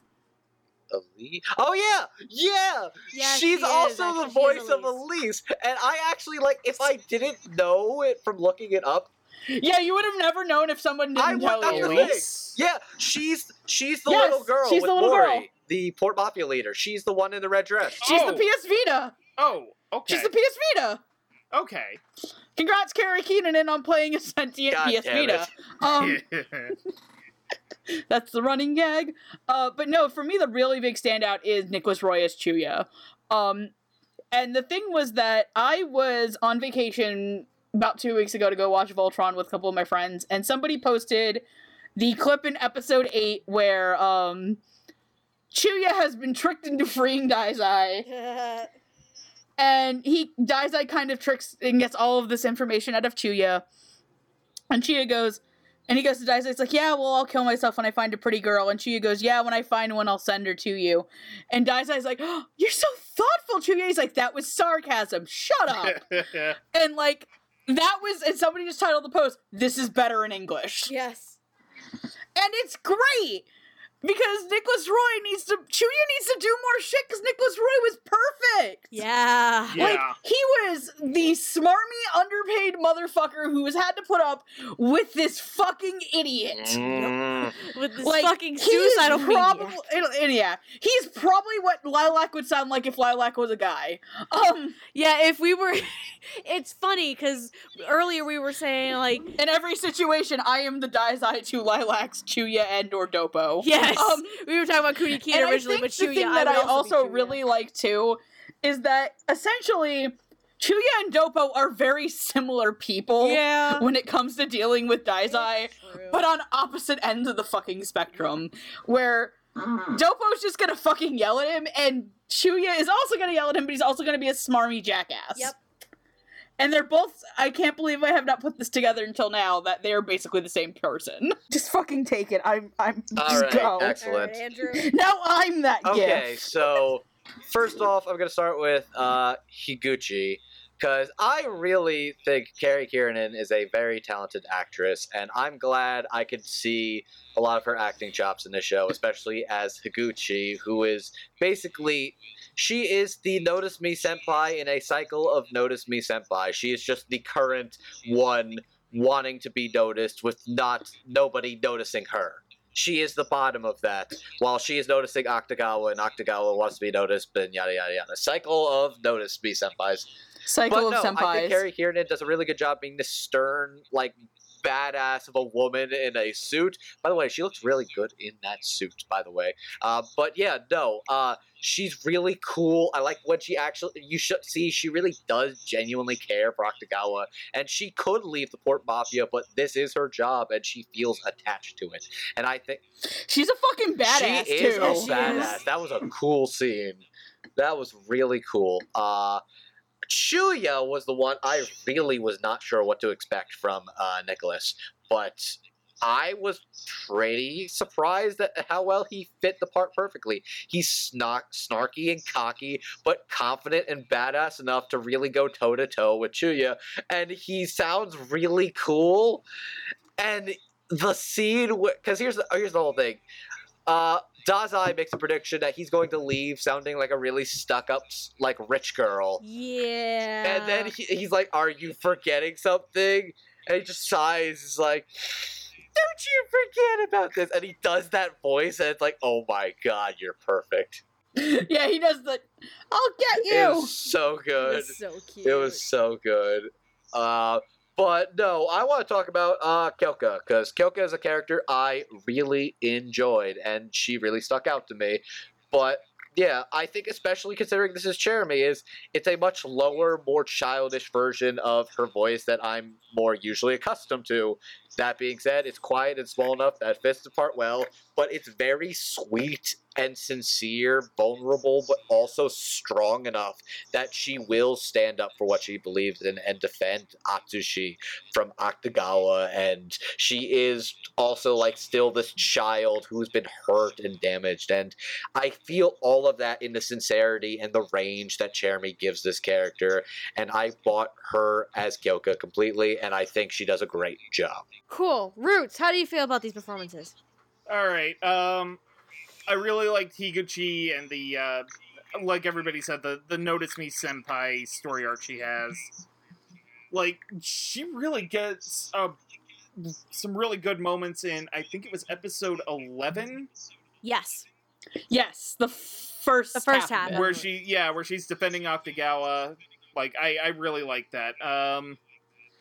I did look up Nicholas Roy on, like, IMDb, and yeah, Okay. he does a lot of cartoon and video games. He was actually Soth in Fire Emblem Heroes. Yeah, he does a really good job, and I hope he's in more anime.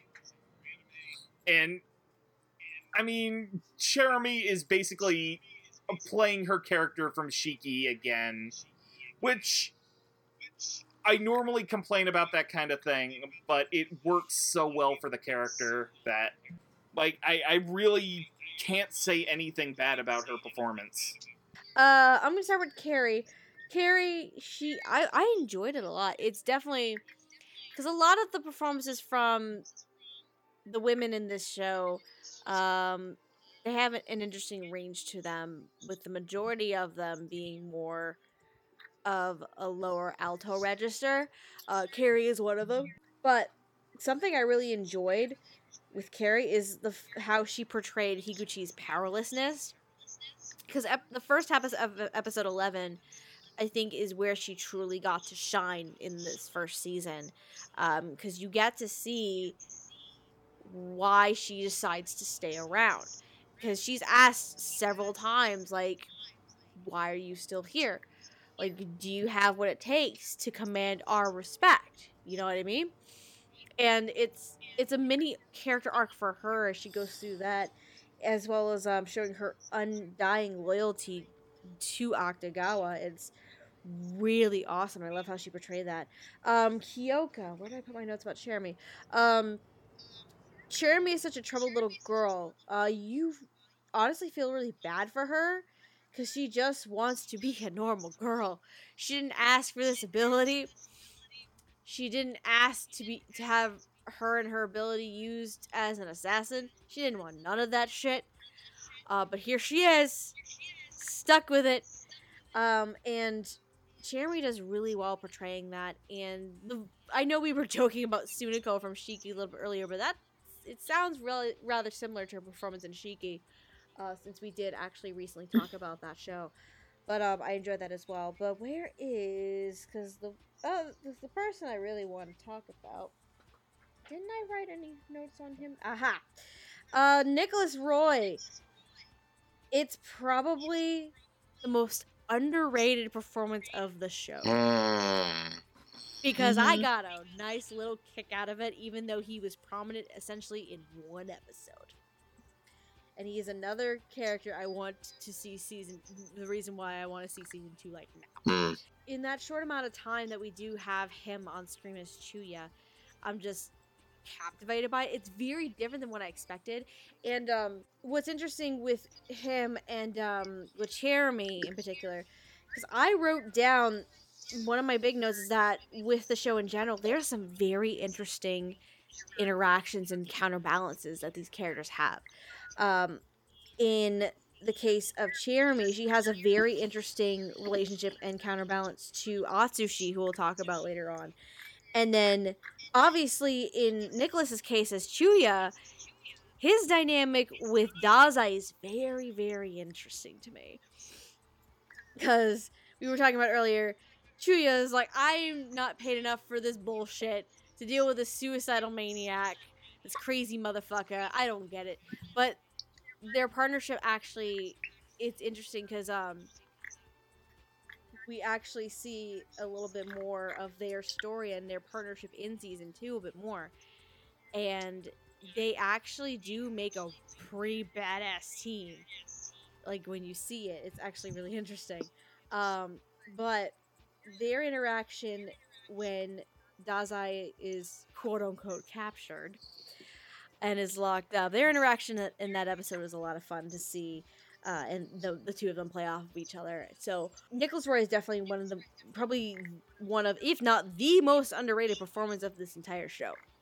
And I really want to see more of it. Please, again, give me season 2, like, now. Please give us more Nicholas Roy and Chuya, please. Please, Kay, thanks, bye. Yeah. Alright. Are we done talking about the Port Mafia for the time being? Because we're going to save Akutagawa for later on. Oh my god. Yeah, I'm done. I'm good. We're now ready to talk Let's go about back to the Armed guild. Detective Agency. Oh. Is everyone... Yes. Oh my god. Yes, let's do it. So, here we go.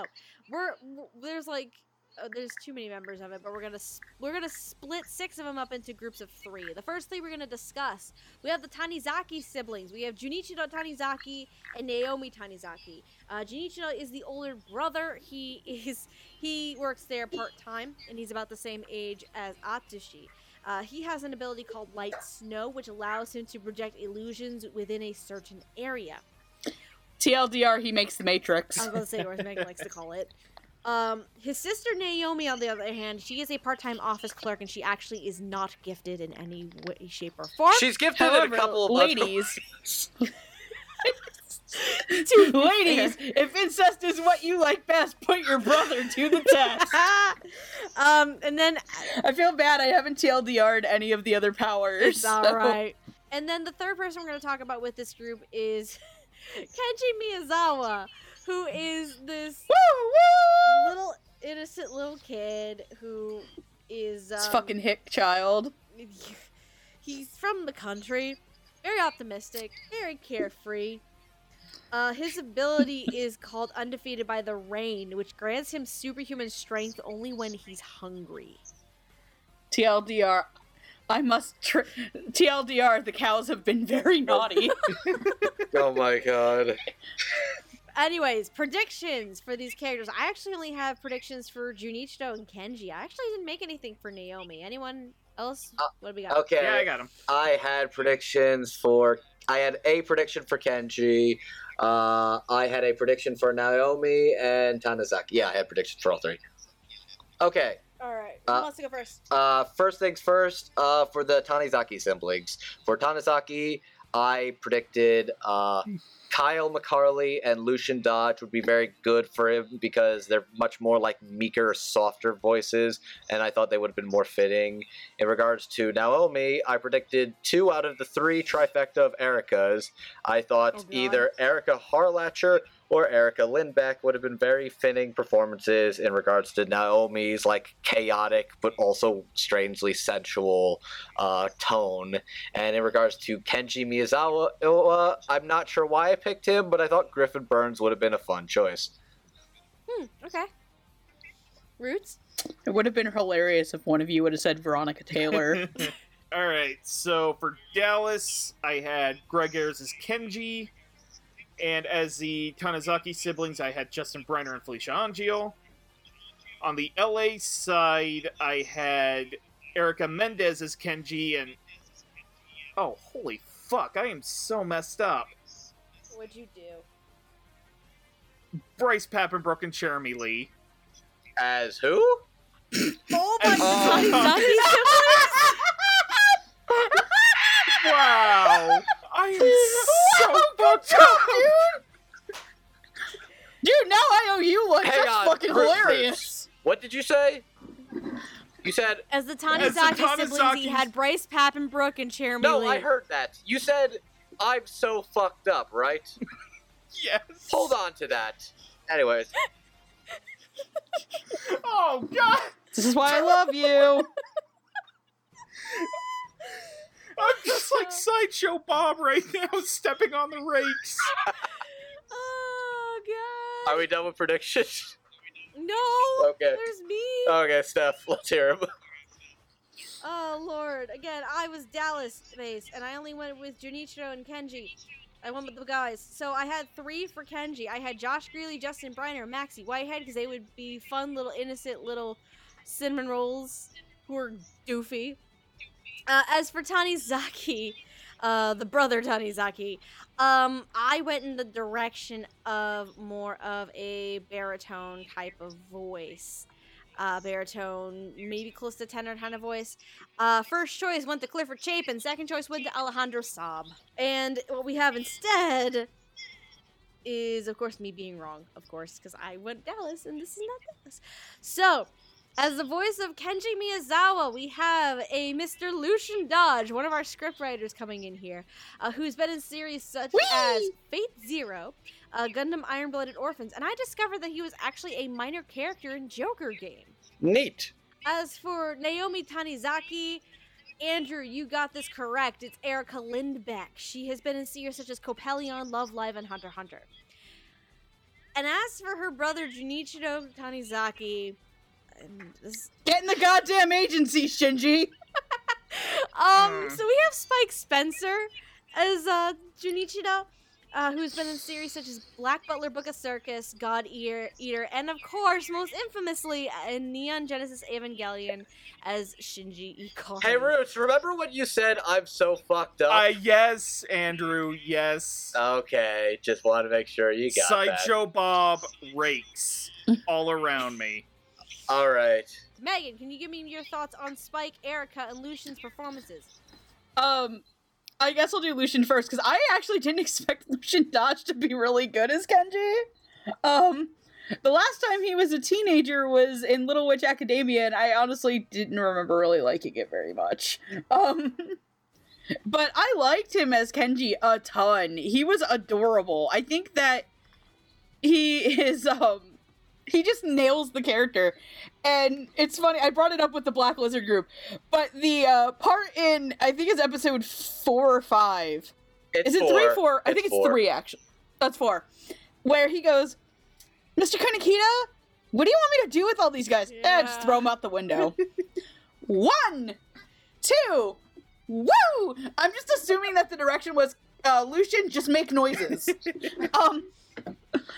But, You're not wrong. he was so adorably, naive and stuff, and I think one of the other lines that really got me, and it almost, had me, if I had something in my mouth, I would have spit it out, is in episode 11, later on, he goes, man, I'm so hungry, I really want a beef bowl. But don't you raise cows? Yep, but I love every part of the cow. How they look, how they act, how they taste. That was great. I legitimately laughed super hard at that. Because there was just the way he delivered it was just so innocent and naive, and yet so full of conviction that he loves cows so much he would eat them. That he loves eating them. It stands that this is a line between Doppo and Atashi at the end of the episode, which is, you didn't know about Kenji's power? He can use his power, but only when he's hungry. What does he do when he eats? He sleeps. God bless. That was great. The show is really funny. It was great.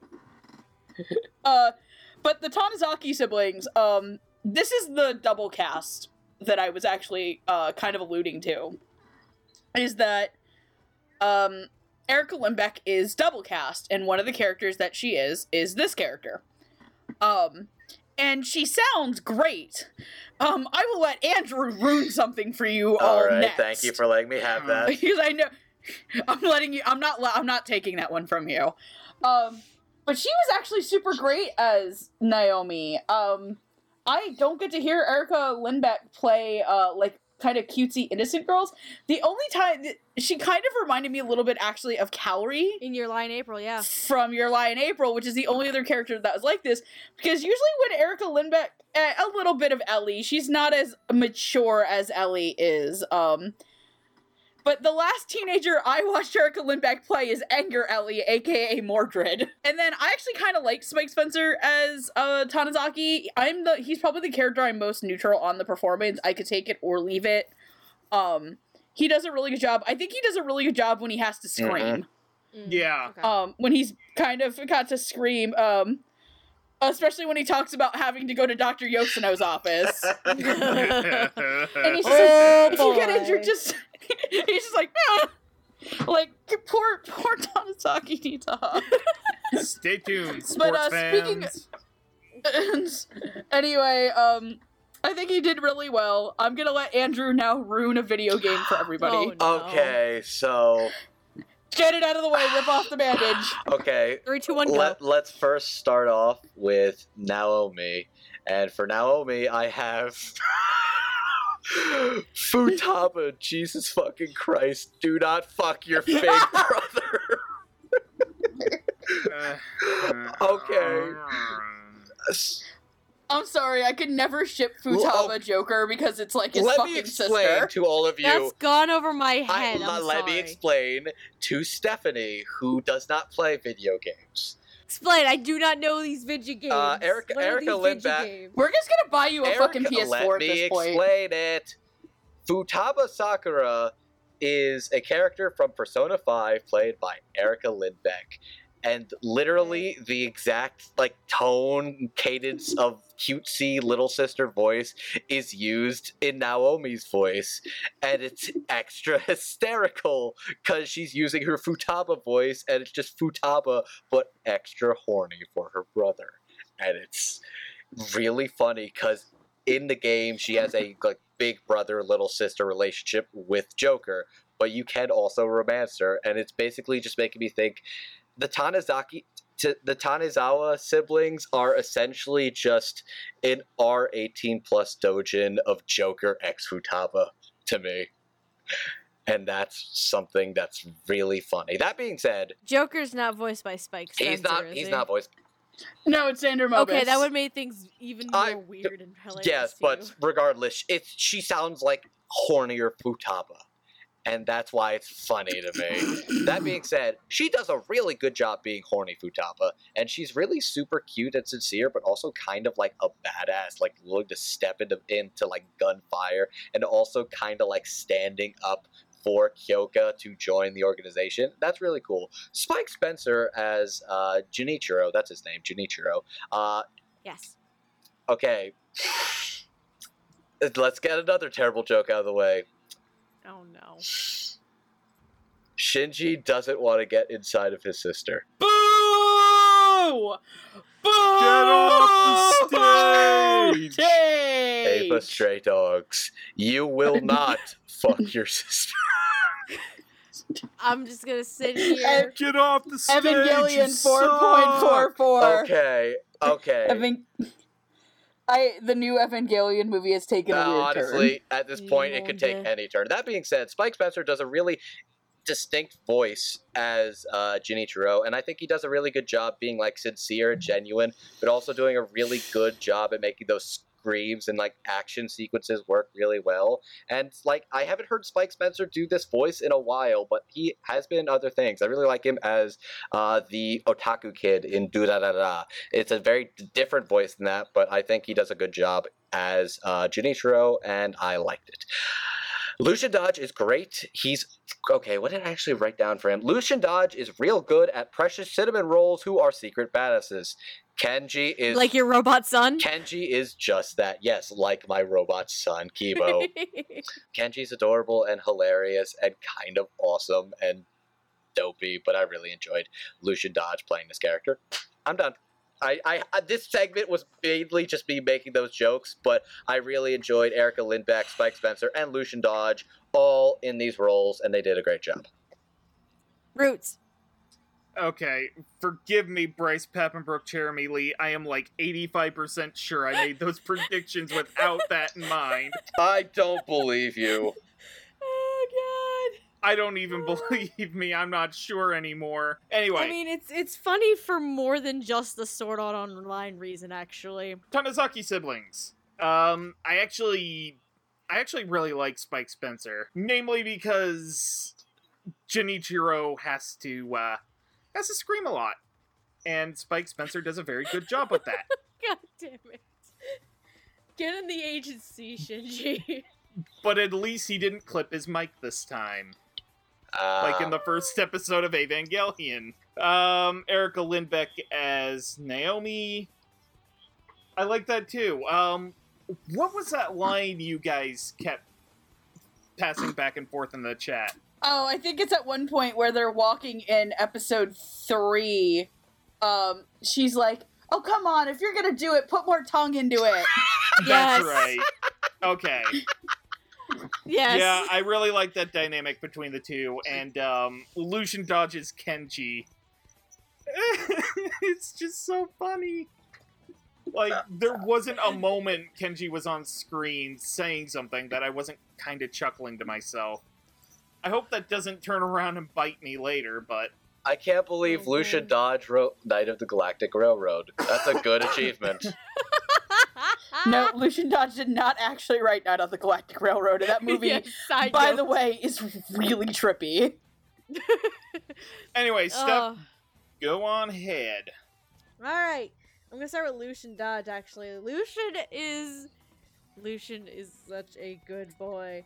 Such an adorable, kind, and naive good boy. him as Kenji is adorable as shit, and I also am reminded again that I need to finish watching, because a while ago I was watching a playthrough of Danganronpa V3. I haven't finished it. I need to, because Kibo's also a good boy. But yeah, Lucian's very, very adorable as Kenji, and I want to see. This is one of those moments where it's like I don't get to hear Lucian dodge enough, mostly because I don't generally Watch Netflix dubs. don't generally get to watch Callie dubs. I know specifically. Jet's been going on the crusade to basically get him a lead role in a dub, and I agree with him Yeah. on that. And I agree with that as well, actually. Like, Lucian Dodge needs to have a lead role at some point. Erica Lindbergh as Naomi. For Naomi, actions speak louder than words. Yes. I have a very, but- very heavy cat in my hands right now, guys. But she, Say hi, Shinya. Erica as Naomi is very adorable and perky and very energetic and loves her brother a little too much, but, I We're enjoyed from it. It's a lot of- Alabama.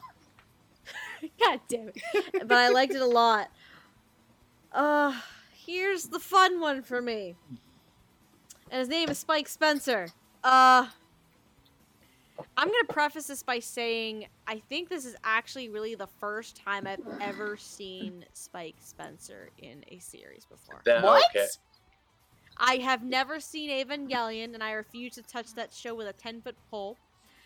And I actually haven't really seen any of the shows he's done. I haven't even seen the Double Black Butler Book of Circus, would help remedy some of this situation. Who the hell is he in Book of Circus again? Snake? That's right, he is Snake. I forgot that. Yeah, I had to preface with all of that. I don't know. Because when I watched it up for the first time last week, I was in the camp of I'm not a fan of it. I expected Tanizaki to have a slightly lower register voice, similar to the Seiyu, and my predictions were also based off of that. And then there's Junichido's character design, which it's one of those things where my brain is like, vocal tone did not equate character design to me, so it was also weird. And by the end of the first time watching the dub, I was like, I still don't know what to think of this performance. I still don't know. Going into the second time today, I'm gonna have to read some of my notes I wrote down. So, where am I? So the first note I wrote is Spike is, I don't know, episode 2 as the bomber is really rough to me. I feel like the reason why he's rough in the first episode is it was kind of intentional. Because it's him not acting like himself. That's true. Yeah, Even- he's basically an actor acting. Even then, I'm just kind of like, I don't know. But, I mean, I will actually admit, because I think I wrote this later on, I think once I got more towards the latter half of the show, he did grow into the character of Tanizaki as the series goes on. I will admit that. But, compared to some of the other performances in the show, it's not the strongest performance to me. That's fair. To be honest, like I still have my brain's still fighting back and forth as to whether or not I actually enjoy his role or his performance of Tanizaki, but I will admit that he grew into the character by the end of the first season, which I'm like, okay. So it improved a bit, and like going into it on the second watch, I'm like, okay, I can see this and this. But and it okay. took you a while to get used to, and it was kind of rough at first. It took a long ass time for me to get used to it. I did get that he grew into the character as the series went on, but compared to some of the other performances, this is one of those odd casting choices for me, and it's one of the oddest and unfortunately among one of the weaker performances in my opinion. Okay. Our next 3 members of the Armed Detective Agency, one of which I actually watched to cosplay. Woohoo! Which is weird for me to say that, because I've never cosplayed anything in my damn life. So we have Dobokuni Kita. He is Dazai's partner for the Armed Detective Agency. He kind of gets mad when Dazai goes suicidal and shit. He is what Lilac is to me. Yes, in a sense. He likes to write plans and his ideals in this notebook, and he hates wasting time. His ability is actually called Dopo Poet, which allows him to bring into existence any object he writes in his notebook, so long as the object itself isn't bigger than the notebook itself. TLDR? TLDR, read a book, read a motherfucking book. Shit. Then we have Akiko Yoshino, Dr. Akiko Yoshino, I should say. She is the Armed Detective Agency's physician, and she's a little bit nutty because her ability called Thou Shalt Not Kill, it allows her to Thou heal shalt not others. die. Thou shalt not die, excuse me. It allows her to heal others and even herself, but it only works so long as the person is half dead to begin with. So 9 times out of 10 for her to use her ability, she has to make her patient or herself basically be on the brink of death. TLDR, to heal you, I need you to take the Taco Bell challenge. Good God. And then our third individual that we're going to be talking about is, and you probably heard this name brought up previously, Rampo Edogawa. Who? Shut the fuck up. He's the self-proclaimed only detective in the agency. And he's like the best comparison I can make to him is Sherlock Holmes. It's like Sherlock Holmes meets like a, like one of those young adult detectives. A child. Young adult detective, basically, is what he is. Child. Because while Rambo is very good at detection, he is very childlike, and he doesn't exactly understand how real world works the first time we really get to spend with him, or Atsushi does. The only reason Atsushi goes with him on his case is because he doesn't understand how fucking trains work. Choo choo! I guess he needs to read Night on the Galactic Railroad. I guess. But TLDR, oh, sorry. I didn't get to it. His skill is called super deduction. Ultra which allows deduction. him well, I'm reading Wikipedia right now. Ultra deduction, super deduction, same thing. Where he's able to essentially solve tough cases really instantly with minuscule evidence and find the killer. However, he's actually not a gifted supernatural person. He's just a normal. He's just some human being asshole. He's just an asshole. Just some asshole that he picked up off the fucking street. He's just a normal person who he has like more of a natural gift for deduction. It's not supernatural based, but he likes to think. TLDR, I rolled a natural 20 to deduce what the fuck is happening.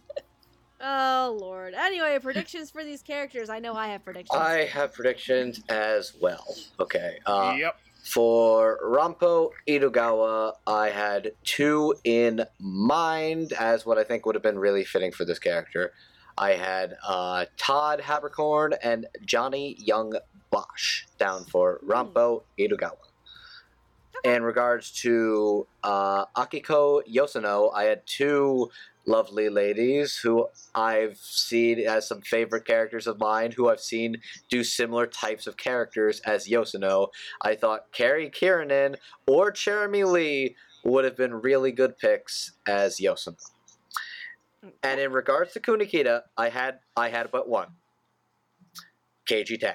I had Keiji Tang because at some point before this, I had gotten the hint that maybe he could have been somewhere in this dub, and I thought, you know what, he would be a good place. I think it's because he'd actually noted he really liked the show and he was watching it.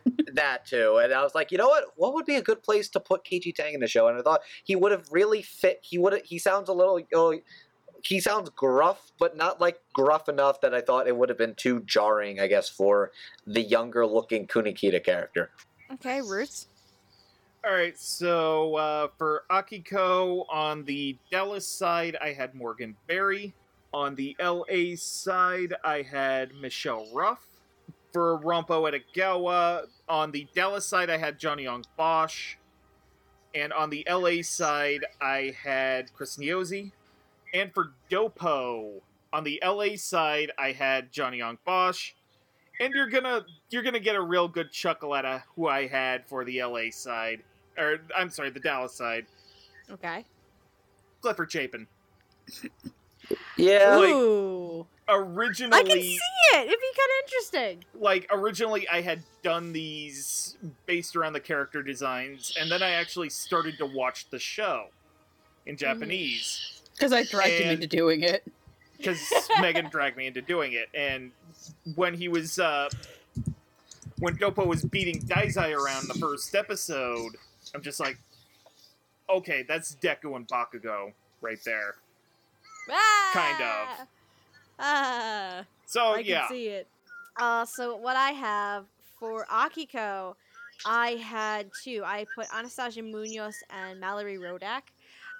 Both of these wonderful ladies have voiced more not stern, more stoic characters that are slightly crazy. And Mallory Rodak was actually kind of hilarious because she was in Game of the Place. For Rampo Edogawa, one of these is gonna be hilarious to Megan. So my first choice was actually Austin Tyndall as the eccentric, arrogant little shit. But here's the funny one. So my second choice was actually Jason Lebrecht. This makes me happy. I could have seen that. Cause Say You Trash is a thing that exists, ladies and gentlemen. Oh, because it's Hiroshi Kamiya. Exactly. As for Doppo, I had three. Two of my choices I had more towards the start when I was originally making this list. Those being Ian Sinclair and David Wall, because I thought they would be fun. They would be fun with the goofy yet stern character that is Doppo. But the third person I picked and who ended up being my first choice in all of this, I added later on. Because at that time, one, I wanted to see this man in more things. And two, I wanted to see more of his range. I had Christopher Waycamp as my first choice for Kunikita. I may or may not have influenced that. You may or may not have.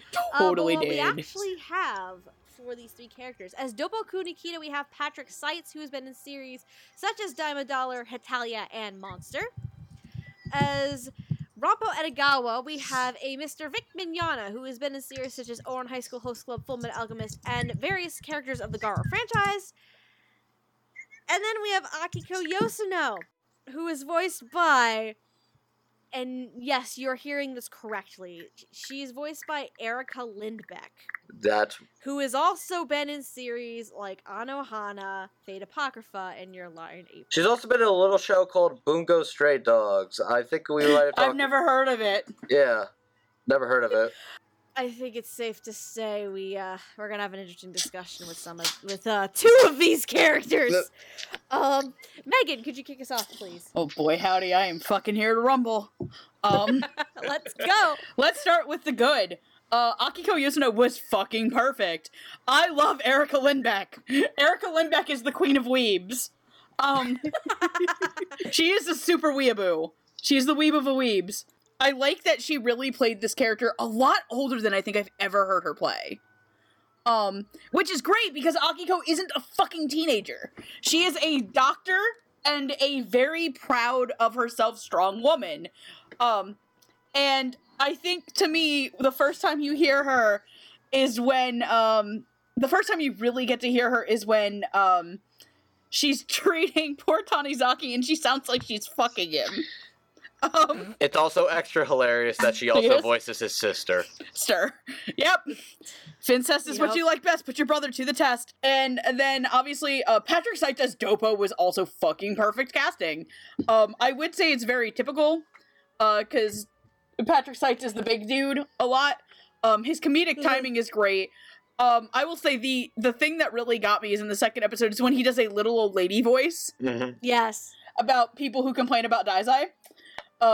When he gets fooled by Daizai, he's great.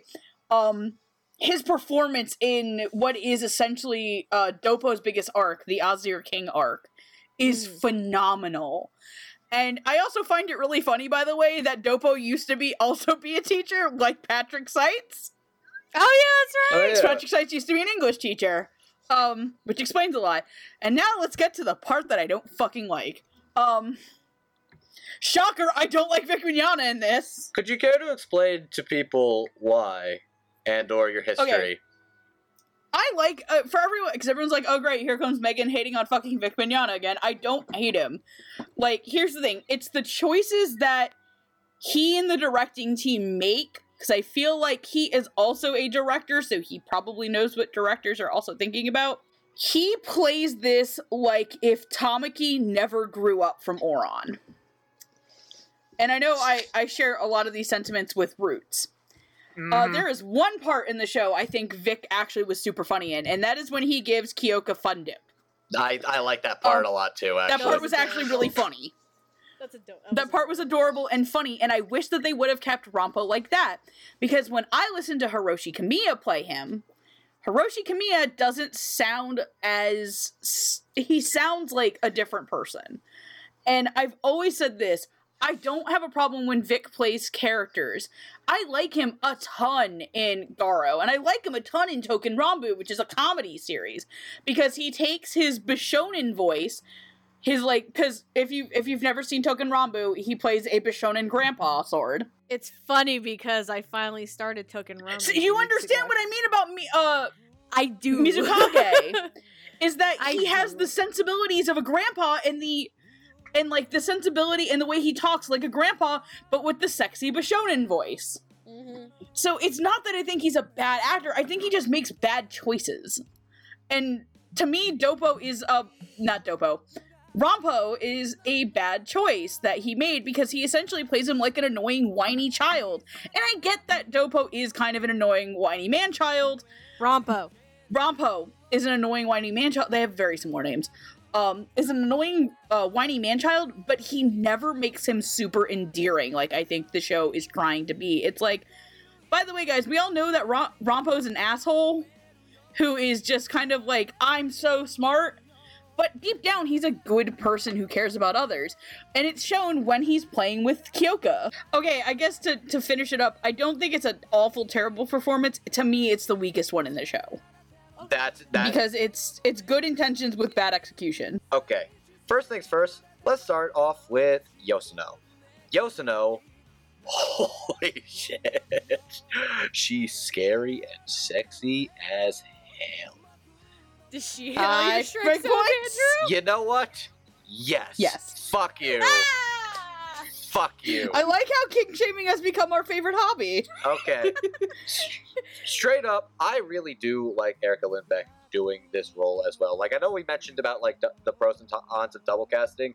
I can excuse it on different things, is like, if they sound distinctly different enough. Erica Lindbeck absolutely sounds distinctly different from Naomi as she does from Yosuno, and this shows because she's a lot more competent, strong-willed, like neurotic mad scientist, but also really strong-willed, kind of a badass, ready to kick your ass. I like that line where she says, oh, like where basically Atsushi runs into a guy, trips over the stuff, she goes to apologize, and he gets really mad and starts criticizing, like, what her job occupation was, being like, oh, maybe you're like a hooker or something, and she's like, oh, I noticed you have 2 arms. That's one too many.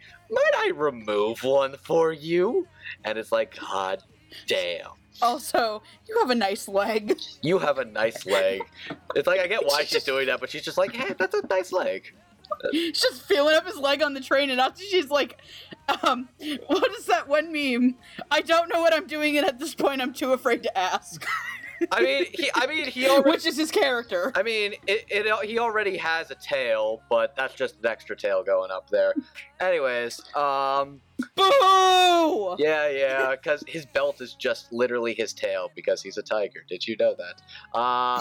Edogawa. I don't think I had anything on Rampo Edogawa outside of Vic Mignogna does a pretty okay job with him. I think he does put enough emphasis and comedic timing into some of the sequences with the character, and I think it works. But I guess maybe in English it does sound a lot more like bratty than it does supposed to be endearing. Though then again, the character is kind of like know-it-all, bratty, I'm better than everybody, but he's also kind of like a weird chuny, which is interesting. The one I was the most surprised about was Patrick Seitz, because Patrick Seitz is a very deep-voiced man. And I did not associate that deep a voice with Kunikita. That being said, this really shows his stuff as an actor because he's got a lot of different sides to Kunikita. Like the chemistry with him and working off of Dazai is comedy gold. Like you see the comedic timing, exaggeration, facial recognitions, the tone of voice is great. But he's also very stern and serious, but you also see how much he truly cares and how much he feels guilty about the end of the Azure King arc and how that comes to haunt him, like when he goes to save Atsushi and he's like, I don't want you to feel like I did and fail. And it just he's one of the more developed characters. He's got a really cool power, and he's got so many emotional tangents that Patrick Seitz works flawlessly. Like the comedic side, the emotional, dramatic side, the badass side. It's all there. He's playing a lot, and I think the fact that he makes it also work with this character, even though I'm much used to him being gruffer, tougher men, and him being much more like slender and younger in the show, really says a lot. Roots, how do you feel? Alright, so I too will start with Akiko. I really like the performance. It didn't quite grow on me at first when she's first introduced. It took until her designated episode for me to appreciate it. Because you get to see, like, you get to see the sides of the character, and that fight, my god. Especially at the end where I forgot the name of the lemon bomb Lemon dude. Bomber. Yeah. Yeah, where she's basically berating him for being a bad scientist. I really like that. Also, shout out to Brian Pomero. Yes, Yeah, it is. Shout out to that guy for being like a one scene wonder because holy shit, Yeah. his evil laugh is very good. I fun. really like Patrick Seitz's Dopo. Like, I actually legit feel bad for not thinking of him when I, did my predictions. Because he just slides into that role like it was nothing. And he gets the angry side very well. He gets the kind of supervisor role very well, and the sort of the father figure to certain characters. Actually, you know what? I probably shouldn't say father, more like older brother. So now we get to Vic Mignogna as Rompo. I'm gonna be honest, I really didn't like it for many of the same reasons Megan mentioned, but I do want to kind of add a little thing. It's something I mentioned in the Oron episode. Okay. His Tamaki voice is basically his bread and butter. I get that, but it kind of annoys me when he uses it nowadays, because he is capable of so many different things that are far more impressive. He was Beelzebub in Rage of Bahamut Genesis. You're not wrong. You're not wrong. He's Broly, he's like a vocal chameleon, so I get kind of disappointed when he enters into a comfort zone.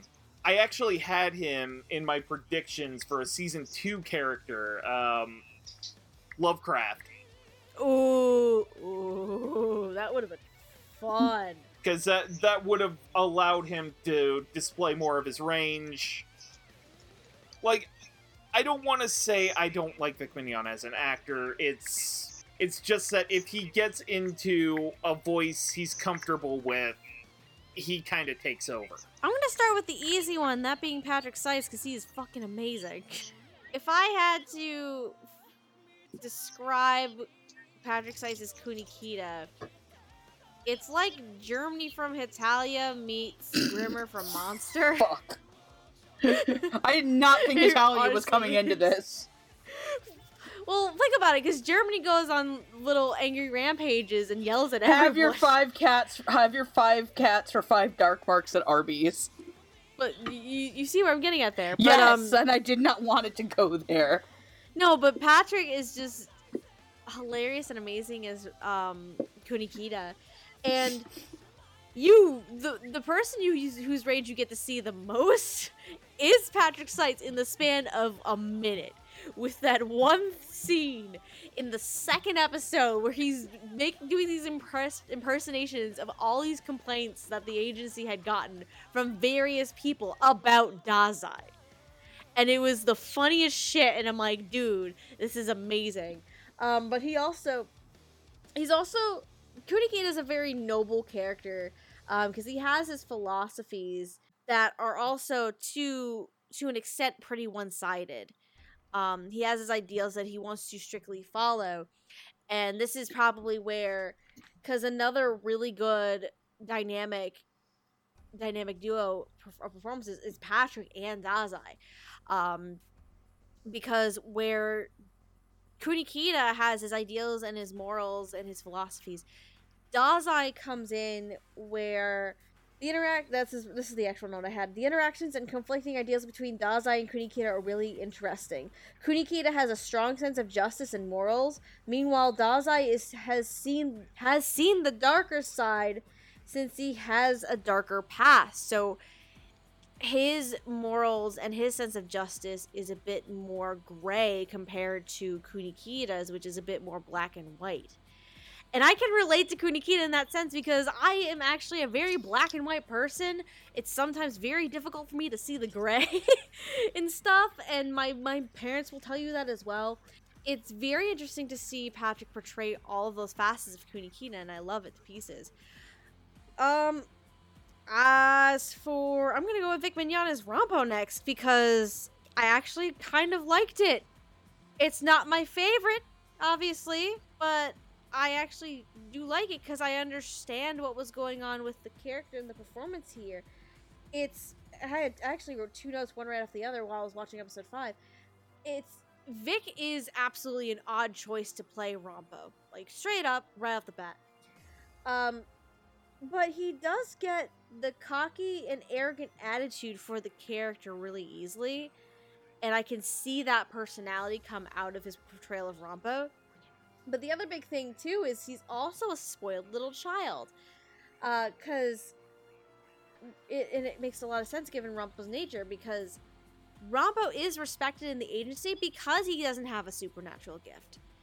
Rampo doesn't see it that way because he perfectly is under the impression that he has a gift. That his ultra deduction is a gift when it's not. And he just I'm guessing he probably doesn't know and doesn't want to believe it. So he is respected in the agency because he does not have a gift, but he's actually naturally gifted. And he's seen as a spoiled little naive child sometimes, very childlike. And he's also arrogant in what he says and does. And all of those facets, I actually really enjoyed Vic portraying them.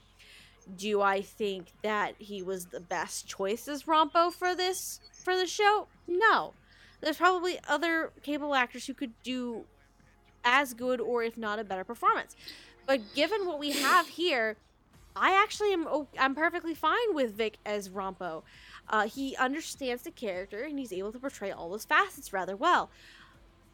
As for Erica is Yoshino, Dr. Yoshino.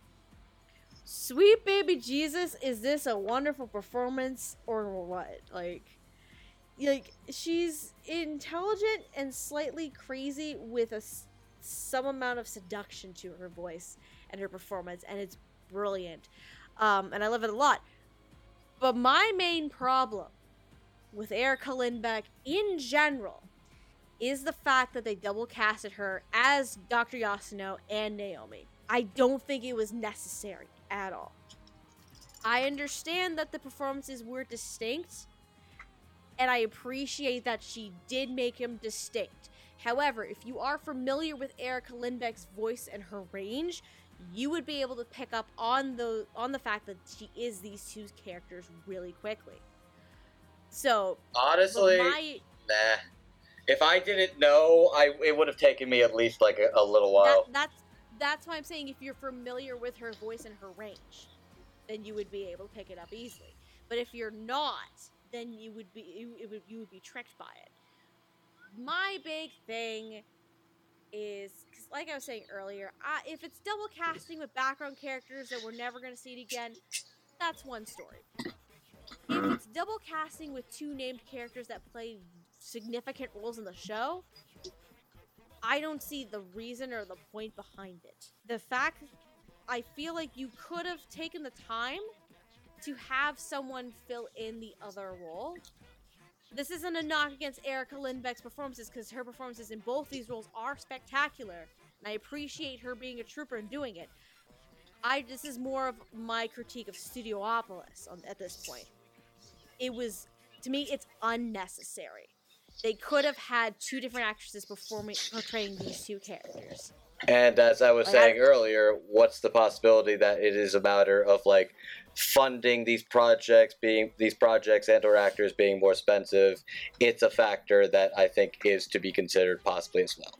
Well, there's an interesting point to be brought about that, but that's actually gonna come at a later date. So. Okay. I just wanted to at least bring that element and be the devil's advocate. No, I understand that. I understand that entirely. Obviously, there has to be some factors involved that we don't know about. Obviously, there is a reason why Erica is both Dr. Yoshino and Naomi. There's a reason for it. But personally, I think it's just unnecessary that she has to play both these characters, despite both of these roles being distinct and being good performances. I don't think there's any reason, personally, that this should have been done. But clearly, there was a reason for it, and I'm going to take a guess and assume that it might be just some kind of restriction that's on the studio's end. And it might not be the fact that they didn't have the talent pool. It has to be something on the production end that caused this to happen, and I think this is probably just me being ignorant, I would think, at this point, but I think it's unnecessary, honestly. But despite that, I will say that Erica Lindbeck was phenomenal in both her roles as Yoshino and Naomi. She did make them distinct. It's just, unfortunately, double casting in this scale is unnecessary to me. And if you are very familiar with her range, you can pick up on both her performances very easily. That's just my opinion on all of that. Are we good to move on? Because we got 3 characters left. Are we going to talk about my boyfriend? Yes. You're going to talk about one of my boyfriends? Let's talk about one of your boyfriends. His name is Ryunosuke Akutagawa, who is a member of the Port Mafia. And he's essentially seen as the main antagonist in the first season of the show. So he's a member of the Port Mafia. He was taken in by them after basically slumming it on the streets for God knows how long.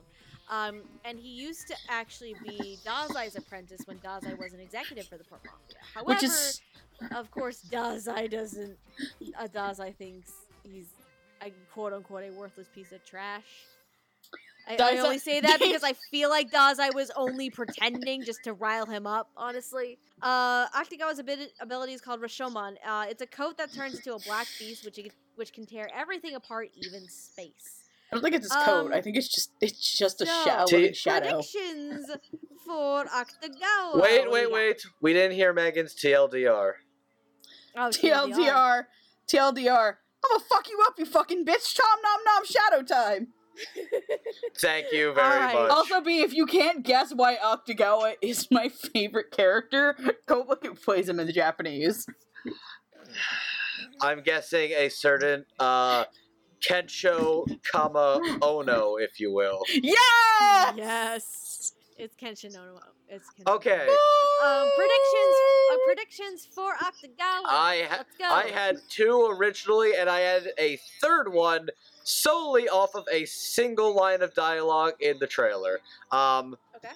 I had thought Zach Aguilar and Xander Mobus would have been really interesting choices for casting Akutagawa as part of a edgy rival, as I think both have done a pretty good job doing deeper, darker, or more conniving voices, but have done much more heroic roles. I thought it would have been interesting to see their spin on Akutagawa. And this third one comes solely off of, I tried analyzing a single line of dialogue from the Bungo Stray Dogs dub trailer for a long time, assuming that the voice I heard was of one Koi Dao. I also thought that. Fun fact, by the way, so I was when I was making the Bungo Stray Dogs Kids Next Door code on my memo pad on my phone, I found one that was just called Bungo Cast. Oh. It was not totally filled out, but it did have predictions for Atashi, Daizai, and Octagawa, which I also spelled Octagawa wrong. Good But job. Whoops. it was also last edited on April 1st, 2017, while we were at Anime Boston, that means. Oh, So I had 2 picks for Octagawa. One was Damon Mills, because I thought this was a Texas dub, and the other was Micah Solusad. Okay. I may Okay. as well bounce off of that one because obviously we bounced off each other at AB. I also had Damon Mills as Octagawa because Damon Mills would be fucking amazing as this. Let's not even joke about that. And then my second choice is actually Austin Tyndall. Man, for the same reason. Man, I don't know if it's because I'm tired as shit, but I heard you bounced off each other and I thought something completely different. Dude, Get I'm your bi, mind out of she's the not. gutter. I'm just really tired.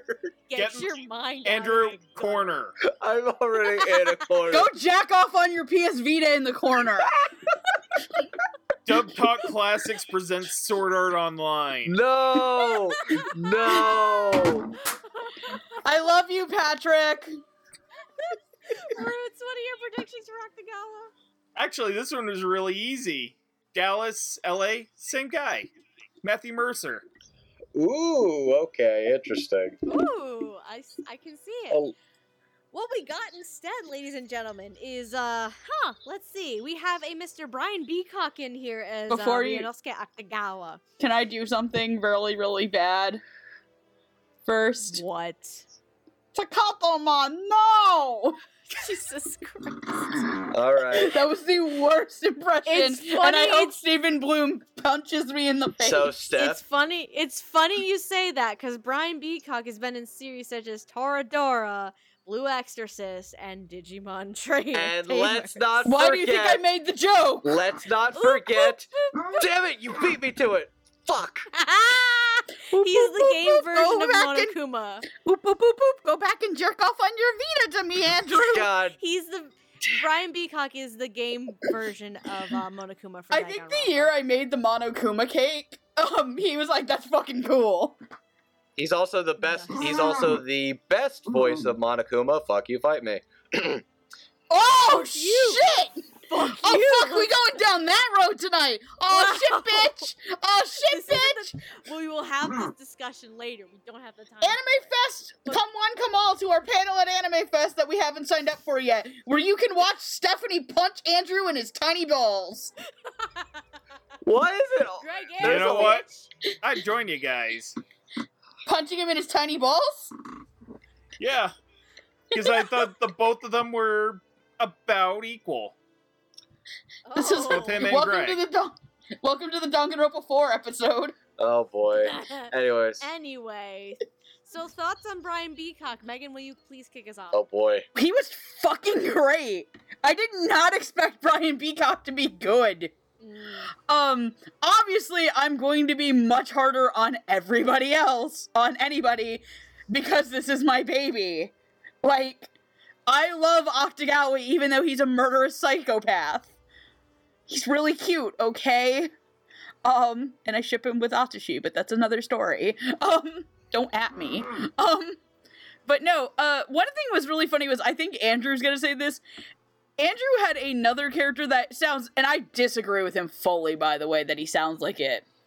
I thought he was fucking phenomenal, and he was fucking terrifying, because the only thing I, honest to God, really know Brian Peacock is as Takato. Takato was murdering people!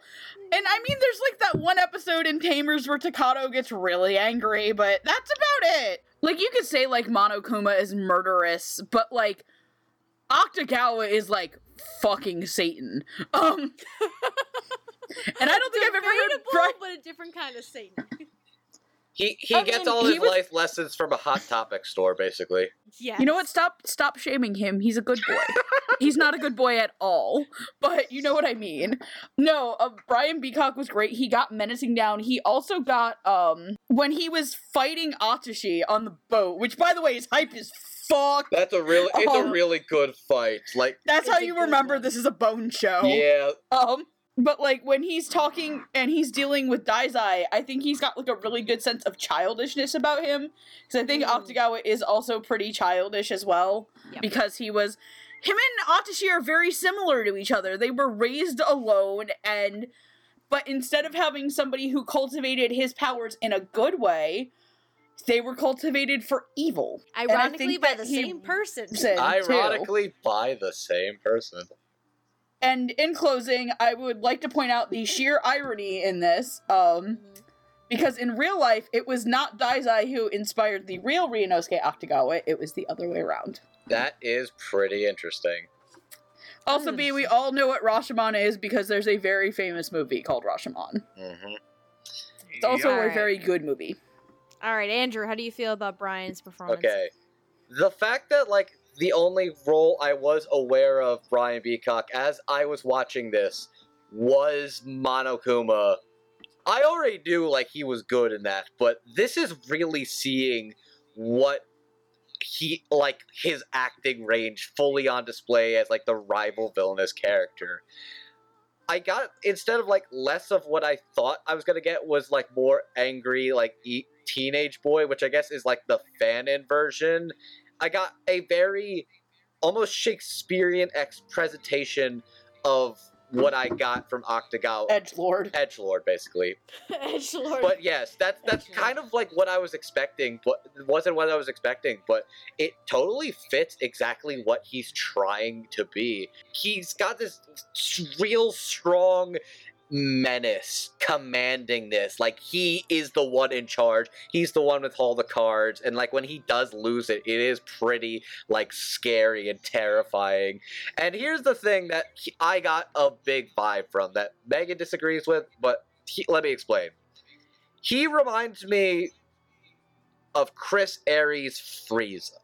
There's something about the way he presents himself as this villainous, almost cocky villainous figure who has all the cards, all the power, and is untouchable.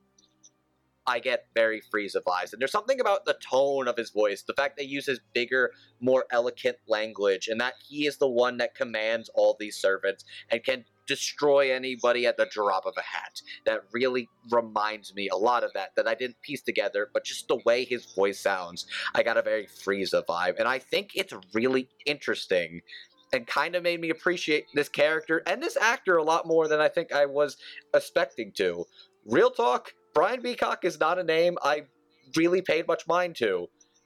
After this, he's someone I'm definitely going to pay attention to if I see him casted in somebody else. And he's already a goddamn good evil despair bear. And he's a goddamn really good evil despair angsty child who's trying to pawn for Senpai's attention. Senpai noticed me. Roots, how do you feel about Brian's performance? Alright, so funny story from the opening.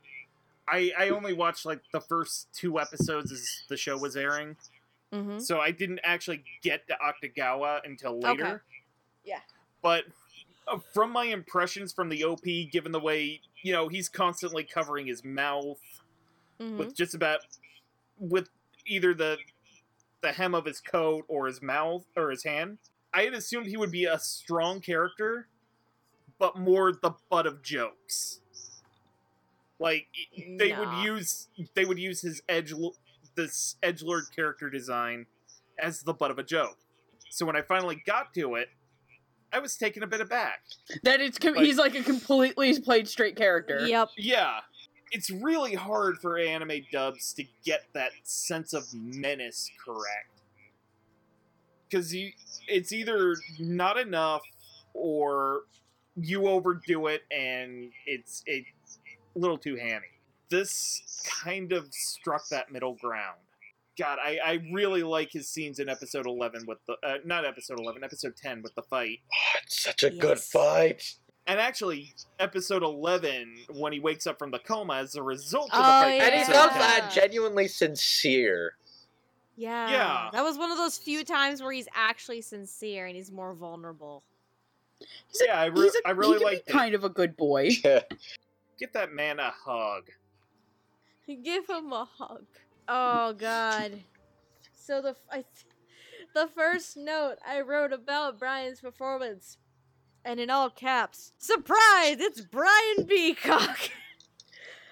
'Cause I never in a million years would have expected this, in the slightest. Because, the only times I've heard Brian B. Cog in anything was a little bit in Tamers. His otaku comedic character in Durarara. And, of course, his Monokuma in the video game. So this is completely different than anything I've ever seen him do before. Because he's very surprisingly scary. He's surprisingly menacing and scary. It's something I would never imagine I would see. And this is one of 2 standout performances for me in the entire show. Like, I was blown away the instant I saw him in the 3rd episode. And he actually has, going back to interesting dynamics, he's a part of 2 interesting dynamics that I wrote down. Those being his dynamic with Dazai, as the mentor and apprentice relationship under the Port Mafia, and it's more of a he is the student. He is the student. It's more of a brutal, almost abusive kind of relationship to an extent. And then you have the dynamic of Akutagawa and Atsushi, the 2 apprentices under the same teacher who were treated completely differently. And in Akutagawa's case, he's very, very jealous of Atsushi. Dazai thinks of Atsushi as the better pupil than Akutagawa ever was. And Akutagawa is pissed because he wants to prove himself to Dazai so he can be acknowledged by him. But Dazai left before he ever was acknowledged, and he's very mad about it. But all of those facets of Akutagawa, the menacing, the scary, the jealous, and the determination that he has to be acknowledged, his desire to be acknowledged by his mentor, all of those facets, Brian plays all of them amazingly and beautifully, and it's one of those standout performances for me for the entire show. I'd say without a doubt, Akutagawa is fantastic, amazing, phenomenal. And my boyfriend. And Megan's boyfriend. But even then, in regards to the dub, he's still only... You know what? I'm gonna go get my Nesobiri and hug him. I was going to say, even in regards to the dub of Bungo Stray Dogs, just like in the actual show Bungo Stray Dogs, he's only the silver medal. Moving on, we're down to 2 characters. Let's talk about Osamu Dazai, our suicidal maniac. Dazai is, he's a member of the Armed Detective Agency and a former executive of the Port Mafia, as we have mentioned a few times. Dazai is an interesting character, to say the least. Boy. Because... I don't know, because he's very eccentric and weird, but we'll get into that a little bit more. Dazai's ability is known as no longer human, which allows him to cancel any ability by touch. What's that? You wanted to do something? Nah, fam. So, or as Dazai himself puts it, he's anti-gifted. So, predictions for Dazai. I had 3. I had 2 Texans. My 2 Texan predictions, my first one was Joel McDonald.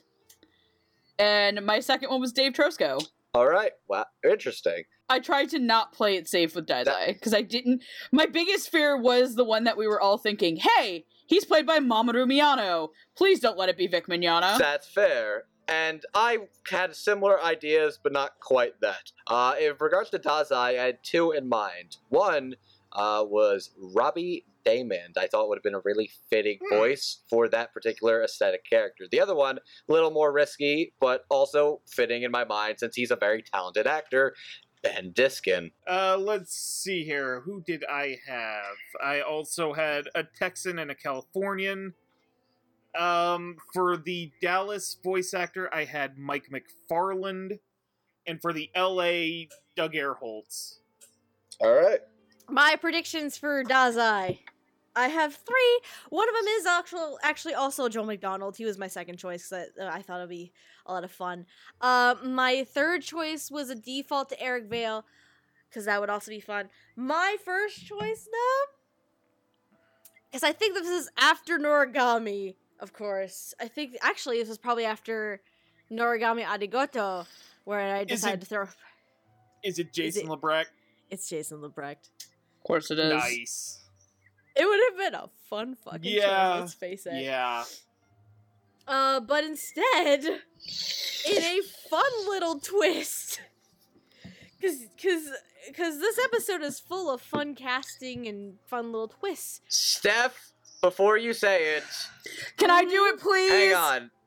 Hold on, what? I would like to direct all of you. What is the current name of this chat room right now? Megan, Holy shit, it's KG Tang! what up? It is KG Tang who's Thank you, playing Sarah Osamu- Williams. Yeah, KG Tang is the voice of Osamu Dazai, who has been in series such as Anohana, Kill la Kill, which I believe that is the source of that joke, blooper, and Prince of Stride Alternative. So, Megan, can you go first with your thoughts on Dazai, please? Well, I think KG Tang was taking a whiz and the arc was just perfect. I was taking a drink, you asshole! Not even sorry. Fuck you! I will spit my coffee up on my notes, and that would have been bad. No, it would have been funny as Make fuck. sure I would it's a have murdered you. Steph, make sure it's a perfect angle. God damn it! And then you will achieve the higher plane that KG Tang's performance is on.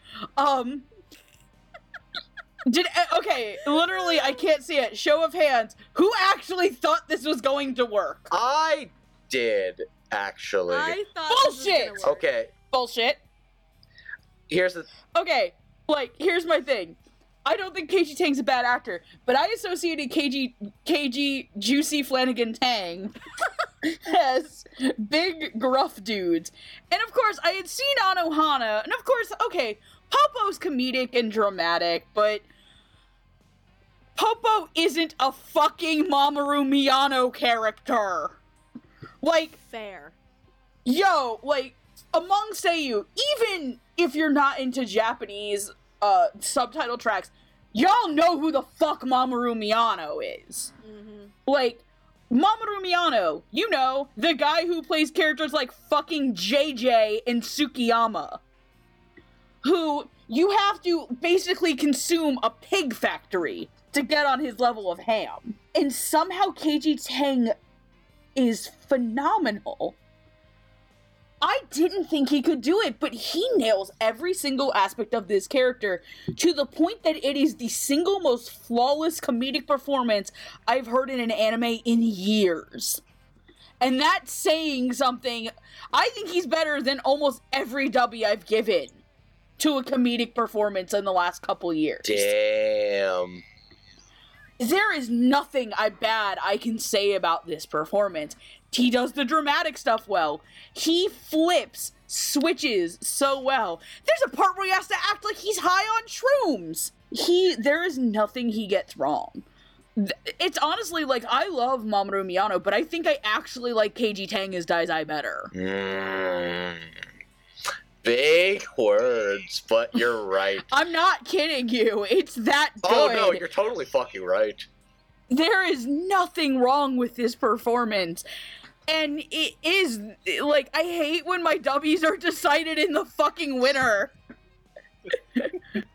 I'm sorry. No one, if you can top KG Tang's comedic performance, you have probably sold your soul to the devil or are in fact doing Quaaludes in the booth. So what you're saying is expect KG's name to pop up again this year. Oh, definitely. I want KG Tang doing more lead roles like this. He is so enigmatic and charming and crazy, and you want to smack him in the face. I mean, I was sold the second I heard that trailer. I was like, there's no... And the other thing was, I couldn't believe it was KG Tang! Surprise, motherfucker! Oh my god, I'm gonna stop because I don't want to take away from all the other nice things y'all are gonna say. Yeah, spoiler alert. None of us are gonna say any bad things. Spoiler alert. So. Oh no! Oh no! He's making. I agree. He's doing funny noises. Speaking of funny noises, KG fucking Tang. This Keiji Tang is a very talented actor who I've heard in a number of things over the years. Like he's got a lot of variety, I've been informed, in video games, but as far as like what we cover in anime, I feel really bad because I totally forgot he's probably one of the funniest fucking Fire Emblem characters of all time. he is Owain. He, like I said, He's Owain / Odin Dark. And if you've never, Steph, like, I need to get you a DS so you can play Awakening, because literally, Owain is fucking great. Owain is great, and he's also like he's 3 different characters in the Danganronpa franchise. Now that I fucking think about it, that's really Down, Sword Hand! as far as like what we've covered in anime and stuff. He's mostly for a while been big, gruff, like tough guy. Like he's got some variety to that. Like Popo was definitely one of the most surprising changes I had seen to his versatility, but this is even further beyond. This went above and beyond. Like, I'm blown away by this. Like, this is already a pretty ambitious cast. This is like the creme de la creme. And he breathes so much life into this character. Like, I did not care much for him in Japanese, but it's like I completely got everything about what this character was trying to be completely from Keiji's performance. Like everything, there's so many I could point out, like from the like the comedic delivery when he's fucking with Chuya to when he's messing with Dazai about his ideal woman, where it's like, I knew you were having wild Dopo, you mean? Yes, Dopo. I knew you're having wild fantasies about it, so I didn't bother correcting you because it was funny to me. And just they bounce, him and Dopo bounce off each other. Keiji Tang and Patrick Seitz they are both actors who play very gruff, tough, badass men, and they are doing like Bishonen comedic gold. And it works so well. God damn. Without a doubt, bar none, Keiji Tang as Osamu Dazai, the star of this dub. Period. Okay. Done. Roots. All Roots, how do right, you feel? because mainly I'm going to agree with Megan and Andrew basically 100% of the way. I'd rather take my segment and provide a little anecdote. Okay. I started watching Bungo Stray Dogs, the dub, like 3 or 4 days ago. I get to Keiji Tang, and then I put into our group chat for the show, and I do believe I'm quoting here, because my phone's charging up at the other side of the room, so I can't check. Shut the fuck up, that is not Keiji Tang. I think I remember you saying that. Let me look for And it. then- And then we were all like, yes, it is. And then, Steph, actually, you were the one who corrected me. Yes, it's Keiji Tang. And I respond, that's bullshit. Next post, bull. Next post, shit. I really like the performance. It's probably my favorite of the show. He has to be all over the place. And despite the fact that I am familiar with more of Keiji Tang's range than most anime allow him to have, thanks to basically Fire Emblem. You also know who else he's gonna be? Huh. Motherfucker's Detective Pikachu. That's right! That's hilarious. Someone just okay. When I want YouTube poop of Detective Pikachu as dubbed by Taisai. Keiji Tang, off the walls. I want more of that in anime. Want to know what the first note I wrote down for my entire set of notes for the show was? Holy shit. Murder Megan at Anime Boston because she's probably gonna make this into like a 4-hour episode because she's a psychopath. No. The first note I wrote down while watching the episode today, and in all caps, surprise, it's Keiji Tang. This is the other standout performance in the show, and my favorite performance in the show, bar none. Like I said, even in the dub and in the real show, Octagawa's only number 2 compared to Dazai. I mean, Dazai himself has a lot of personality to him. He's both off the wall and energetic, but because we have been talking about this a lot, he is a former Port Mafia executive. he can be dark and menacing. He can. He can, and we've seen it. We have seen it happen. And even when he's now with the Armed Detective Agency, we do see moments where he can be very, very serious. Serious, but also has like a almost a shit-eating grin on his face. Funny enough, like is it like the voice he uses when he's like training Akutagawa in the Port Mafia, and like when he gets more intimidating, is like more what I associate Keiichi's voice in anime with. Yeah. Which is why it's really interesting that he was cast as this role. And it's also, and I was about to actually bring up because his interaction with Chuya that we get to see. That's a fun interaction too. Because going back to all these interesting dynamics, like Keiji has a really interesting dynamic with Nicholas Roy. He also has a very interesting dynamic with Patrick Seitz and Kunikita. Because those two dynamics are similar, but the character personalities and character types that both Nicholas and Patrick have to play are completely different. So those interactions and dynamics that Keiji plays off of are really interesting, and he has fun with that. And then there's also, like we were saying before, like we were just saying, his dynamic with Akutagawa and Brian Beacock's performance is also very interesting. And there are so many interesting facets to Dazai's character that, like, we don't have time to talk about them. Like, we could make an entire podcast that is tonight just talking about Keiji Tank as Dazai. we honestly probably could. Probably. Because it's downright amazing. And, but I think one of my favorite, because my favorite thing about this performance, he demonstrates how vast his range can be with just Dazai. And it's interesting because, like I was saying, there is the dark and menacing, which is, as Angel was saying, is pretty close to what we typically associate Keiji Tang performances to be. Then there's the slightly goofy, kind of eccentric kind of guy. And then, because I had to step away for a minute, because I was getting more iced coffee, which is probably a terrible decision at almost midnight. But I didn't know if this got brought up. Then you have the moments like the fucking mushroom. Ah! Yep. It's probably one of my favorite faces in the whole show. Okay, by the way, the show has some really good reaction faces.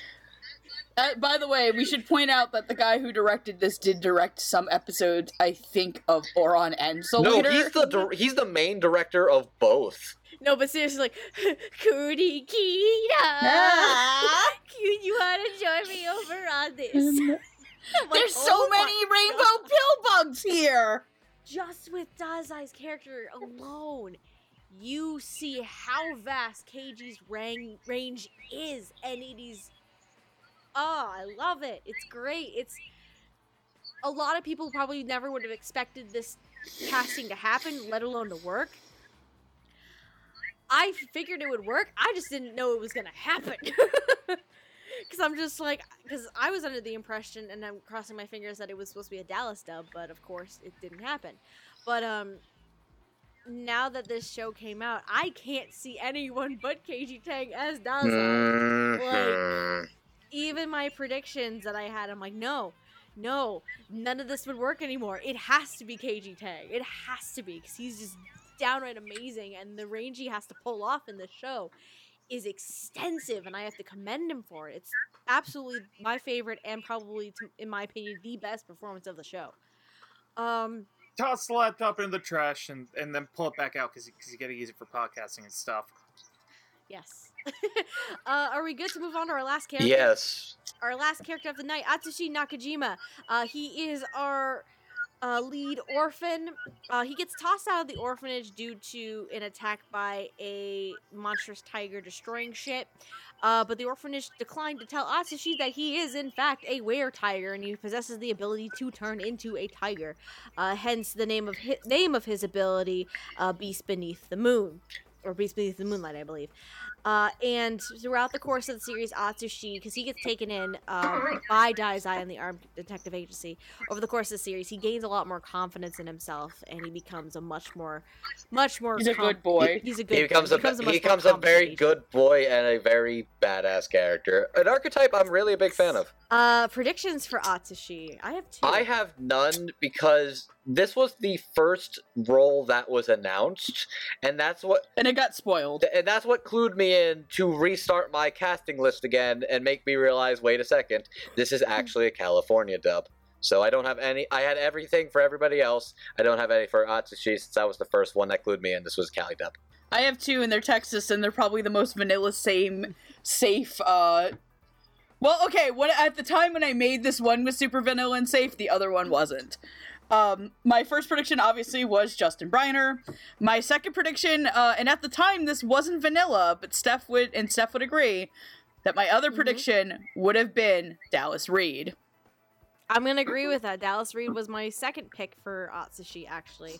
But my first choice was actually maybe not vanilla, but it would be an interesting choice. I had Aaron Dismuke as my first choice for Atsushi. All right, so my Dallas one was Damon Mills.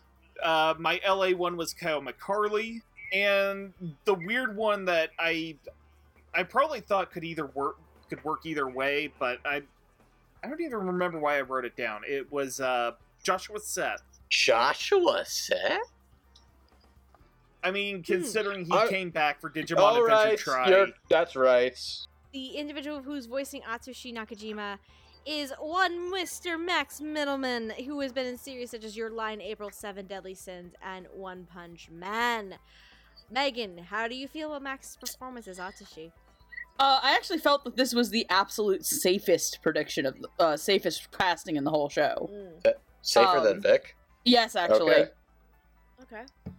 No, if they were going to go super safe with Vic would have been Daizai. True. Fair. The Mam's curse is a thing. Even for as safe as it is, I fucking love the shit out of it because I love Max Middleman performances. Legitimately, if you don't know, Max Middleman is actually probably one of my favorite voice actors.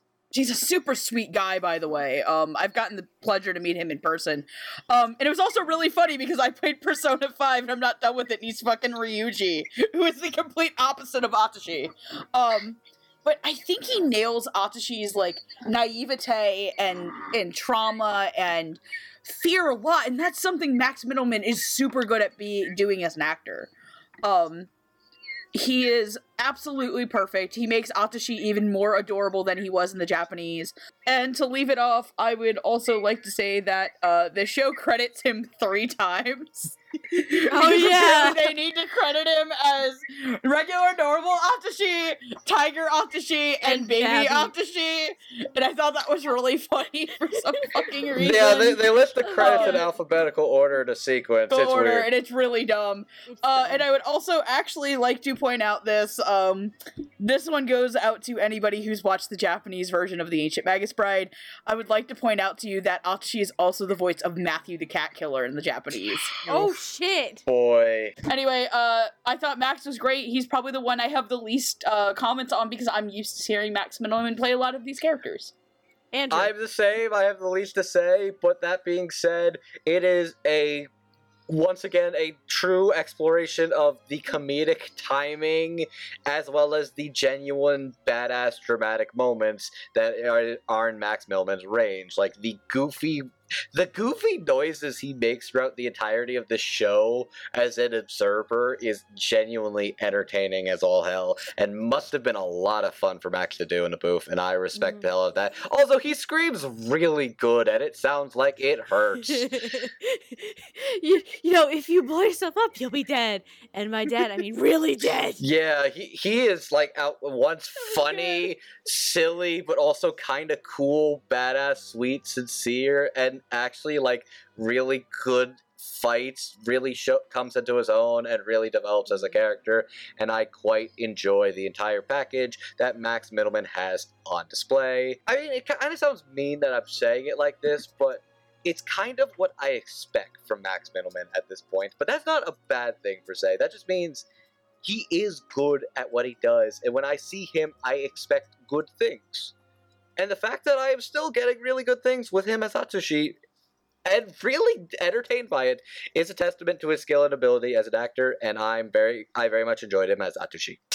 I too have very few things to say, but in general, that's a very positive thing. I like the performance. I like that he was able to do the goofball and the little ball of anxiety. And, you know, he was really good in the episode 10 fight. Actually, also the episode 12 fight. Ooh, yeah. Against Lucy. Yeah, that was some really good acting between him and Christina V. and Keith Silverstein. I guess the thing I like about it is he is able to play off whoever he is on screen with very, very well. I guess that leaves me. So I agree with all of that that you guys just said. Max is adorable. He's perfect as Atsushi. I mean, is it probably the most predictable casting choice that happened? Probably. But that doesn't mean it's terrible. Because there's a reason why he got cast in this role, of course. Just like everybody else. And it works. Like, the interesting thing, though, with me and Max, my knowledge of Max's performance and range, this is probably the most comedic I've seen him go. Yeah, I will agree with that. I will agree this is probably more comedic, but... Because, yeah. Because the thing is, some people might yell at me and say, but what about Saitama from One Punch Man? Saitama's played straight most of the time. Exactly. That's more of a straight character. Yeah, it's everybody around him. With, like, maybe minor twinges of comedy in there. And that's the point of Saitama. Atsushi, on the other hand, is straight up an anxiety-filled, comedic kind of performance. So this is a very different side that we're getting to see of Max and his range, and I really appreciate that. Because, I mean, I've seen him go dramatic with Your Lie in April. I've seen him go straight man in a comedy in One Punch Man. Now I'm seeing him as comedic. Like, sometimes the butt of the joke on occasion. The butt of the joke regularly. Yes.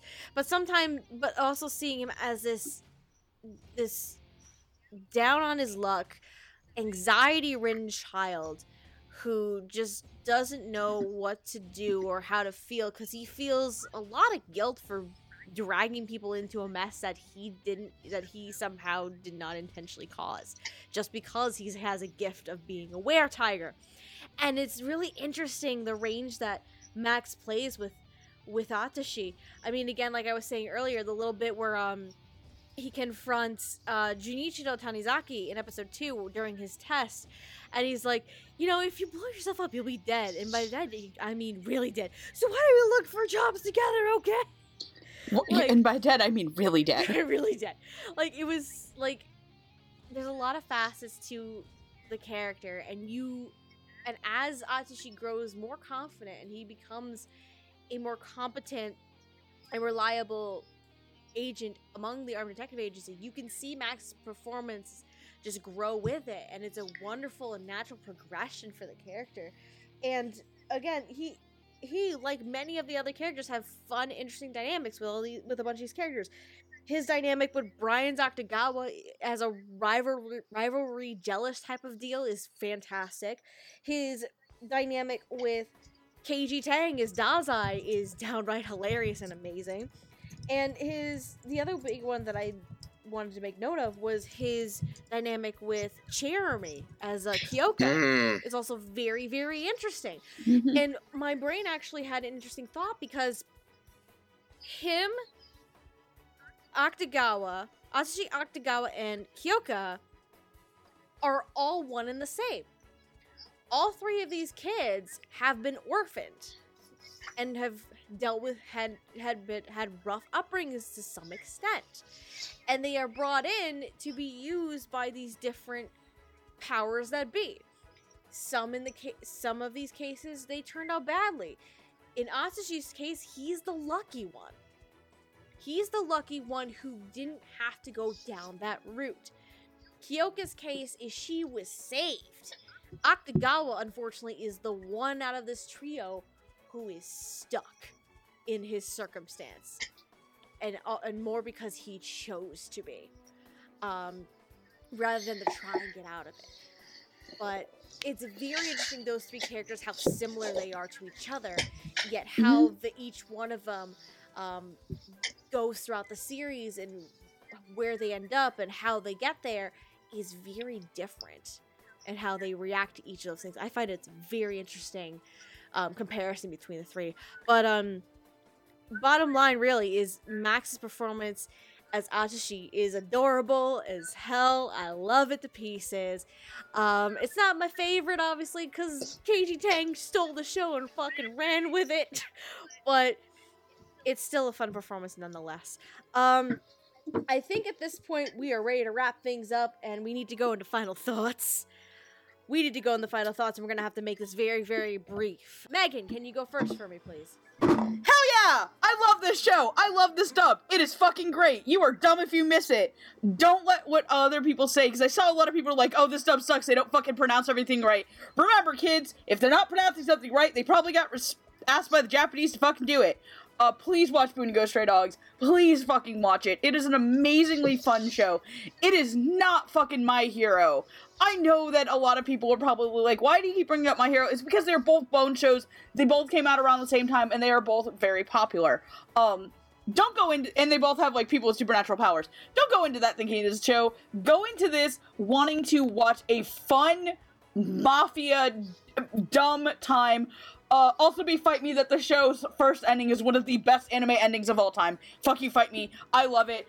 Good job to everybody in the cast, but especially to you, Mr. KG fucking Tang. I won't fight you on Rainbow Pillbugs! I won't fight you on the ending bit. Andrew, final thoughts. Okay, straight up, this was something that really surprised me. It's like I was expecting a lot of big things, considering I've been hearing Megan ask about this stuff for at least a few months to close to a year or so. Remember, I went into the stratosphere upset because I didn't announce it at AX. She's been at this. She's been at this for a while, so it kind of feels surreal that we are actually covering this now. That being said, I'm really surprised with what we got. I did not know how this dub was going to come out, who was going to be in it, whatever. Everybody that got into it, I think I enjoyed every single thing about it. All these people put their heart and soul into these performances. There's a lot of personality dynamic. Making a lot of these comedic timing moments really flow while also making it naturally fit into dramatic sequences is not easy, and that's something that the show and this dub manages to accomplish spectacularly. The dub's great, the script's great, everybody sounds like they're having a fucking blast. I'm really glad this was picked up. I'm really glad, like, Funny Roll really managed to come together to make this dub happen, that we can cover it, that we can talk about it. I loved it a lot. Really good. Great job. Roots, go! Roots, final thoughts, go! I think that was a very good dub, not quite a great dub, but very standout performances, marred by some minor miscasting and double casting. Kind of an interesting little experiment with this and another show we're going to be covering down the line. Basically, the Crunchyroll Studiopolis dubs. Interesting little experiment. Now, Funimation and Crunchyroll, god damn it, get it on Thunderbolt Fantasy. Moving on. My final thoughts.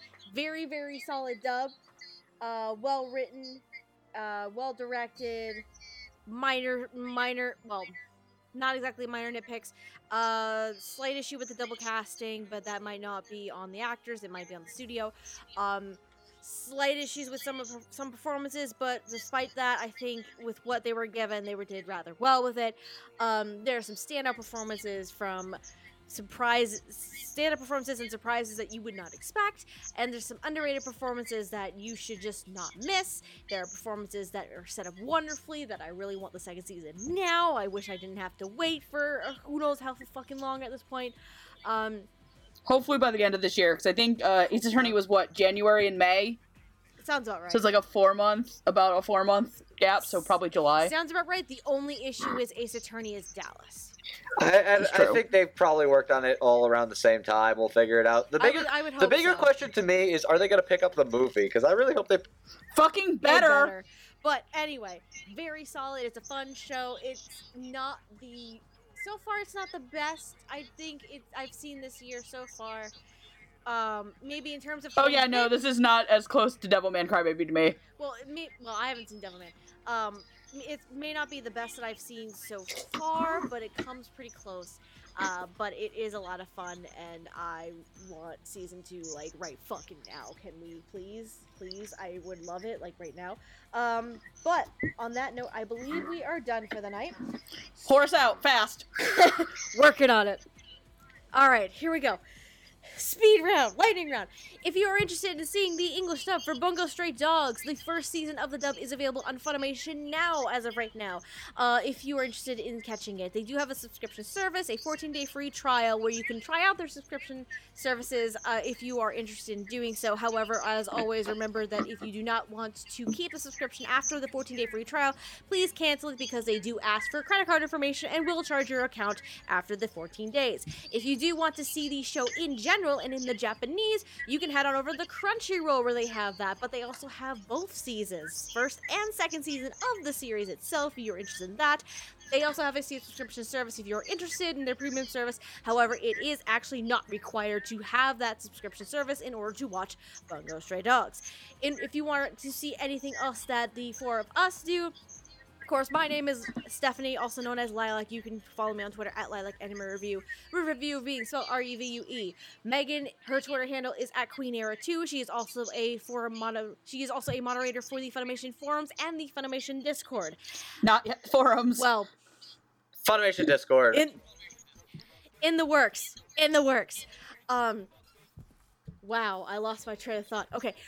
I was trying to do lightning round. Roots, you can follow him on Twitter at Roots of Justice if you're interested in Pug's Post, conspiracy theories, and a bunch of other things. Andrew, you can follow him on Twitter at MangaMan9000. He is also a moderator for the Funimation Discord.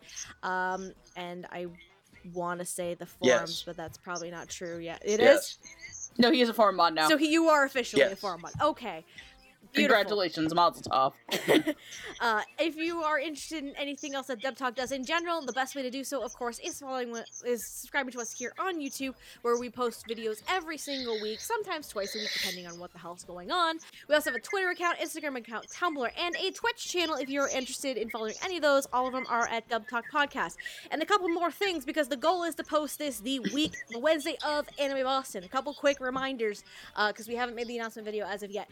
Two big things. One, we are hosting our first ever Twitch live stream. I believe we decided to set it on Thursday night. We don't have a time yet as of recording this, but we're not telling you what we're playing, but it's gonna be fun. It's gonna be a lot of we're debating on announcing it in the actual announcement video, because I'm thinking in my head maybe if we post that on the Monday. You'll figure it out when you get there. We'll figure it out. But we are going to be having our first ever Twitch live stream as a group. With the people going to Anime Boston on Thursday night. We don't have a time yet. We also have, if you are in the Boston area and are going to Anime Boston, please come join us. Oh God, I gotta pull up my phone. 6:30 on Saturday. Oh no! Please join us. Let me do it. Because we actually, as we were recording this episode, I got my email for the date and time and the room for where our panel is going to be. So we were approved by Anime Boston for the Evolution of English Dubbed Anime with the Dub Talk podcast. We are scheduled for our panel on Saturday the 31st at 6:30 p.m. in the Sheraton panel. For the Sheraton panel in the that's Fens, a good room. it says. So we have a pretty decent sized room. I'm hoping we can fill it. I would love to fill that this time. So please come and check us out and say hi to us if you can. Otherwise than that, if you see any of us roaming around Anime Boston, I know myself, Megan, Roots, Amon, Sneebs, Zenith, we will all be there over the weekend. As well with other friends. As well as other friendos. But I believe at that point that is all we have left for the night. Oh boy! Woo-hoo! Speed run, lightning run. Okay. I think this is single-handedly the longest episode. Oh, I'm gonna make sure it's not the longest episode, okay? Because let's be fair, we had to take several breaks partway through. Yeah, There's also a lot of filler stuff in between. Let's be. Not a filler that I can cut, and it's. You can cut out the 10 minutes of wooing of dog noises. I don't even know why she went there, but okay. But on that note, I think we are good. It's the Twilight bark, bitch. I need to slow down. I need to breathe. I'm used to talking. That coffee's hitting in. No. My thing is I naturally tend to talk very, very fast, so sometimes I have to actually mentally think and process and slow myself down, Steph, deliberately. But Steph, can I stop, please? Hold on. Well, from all of us here at Dub Tuck, it's time to go to bed. Thank you guys for joining us on our long excursion, our long-awaited excursion into this fun little show. Please go watch the show. Please go get the show. I think we are done for the night. So until next time, ladies and gentlemen, thank you for joining us in Otaku One, my friend. Otaku on, everybody. Good night, ladies and gentlemen. 暗闇も長い坂道も越えていけ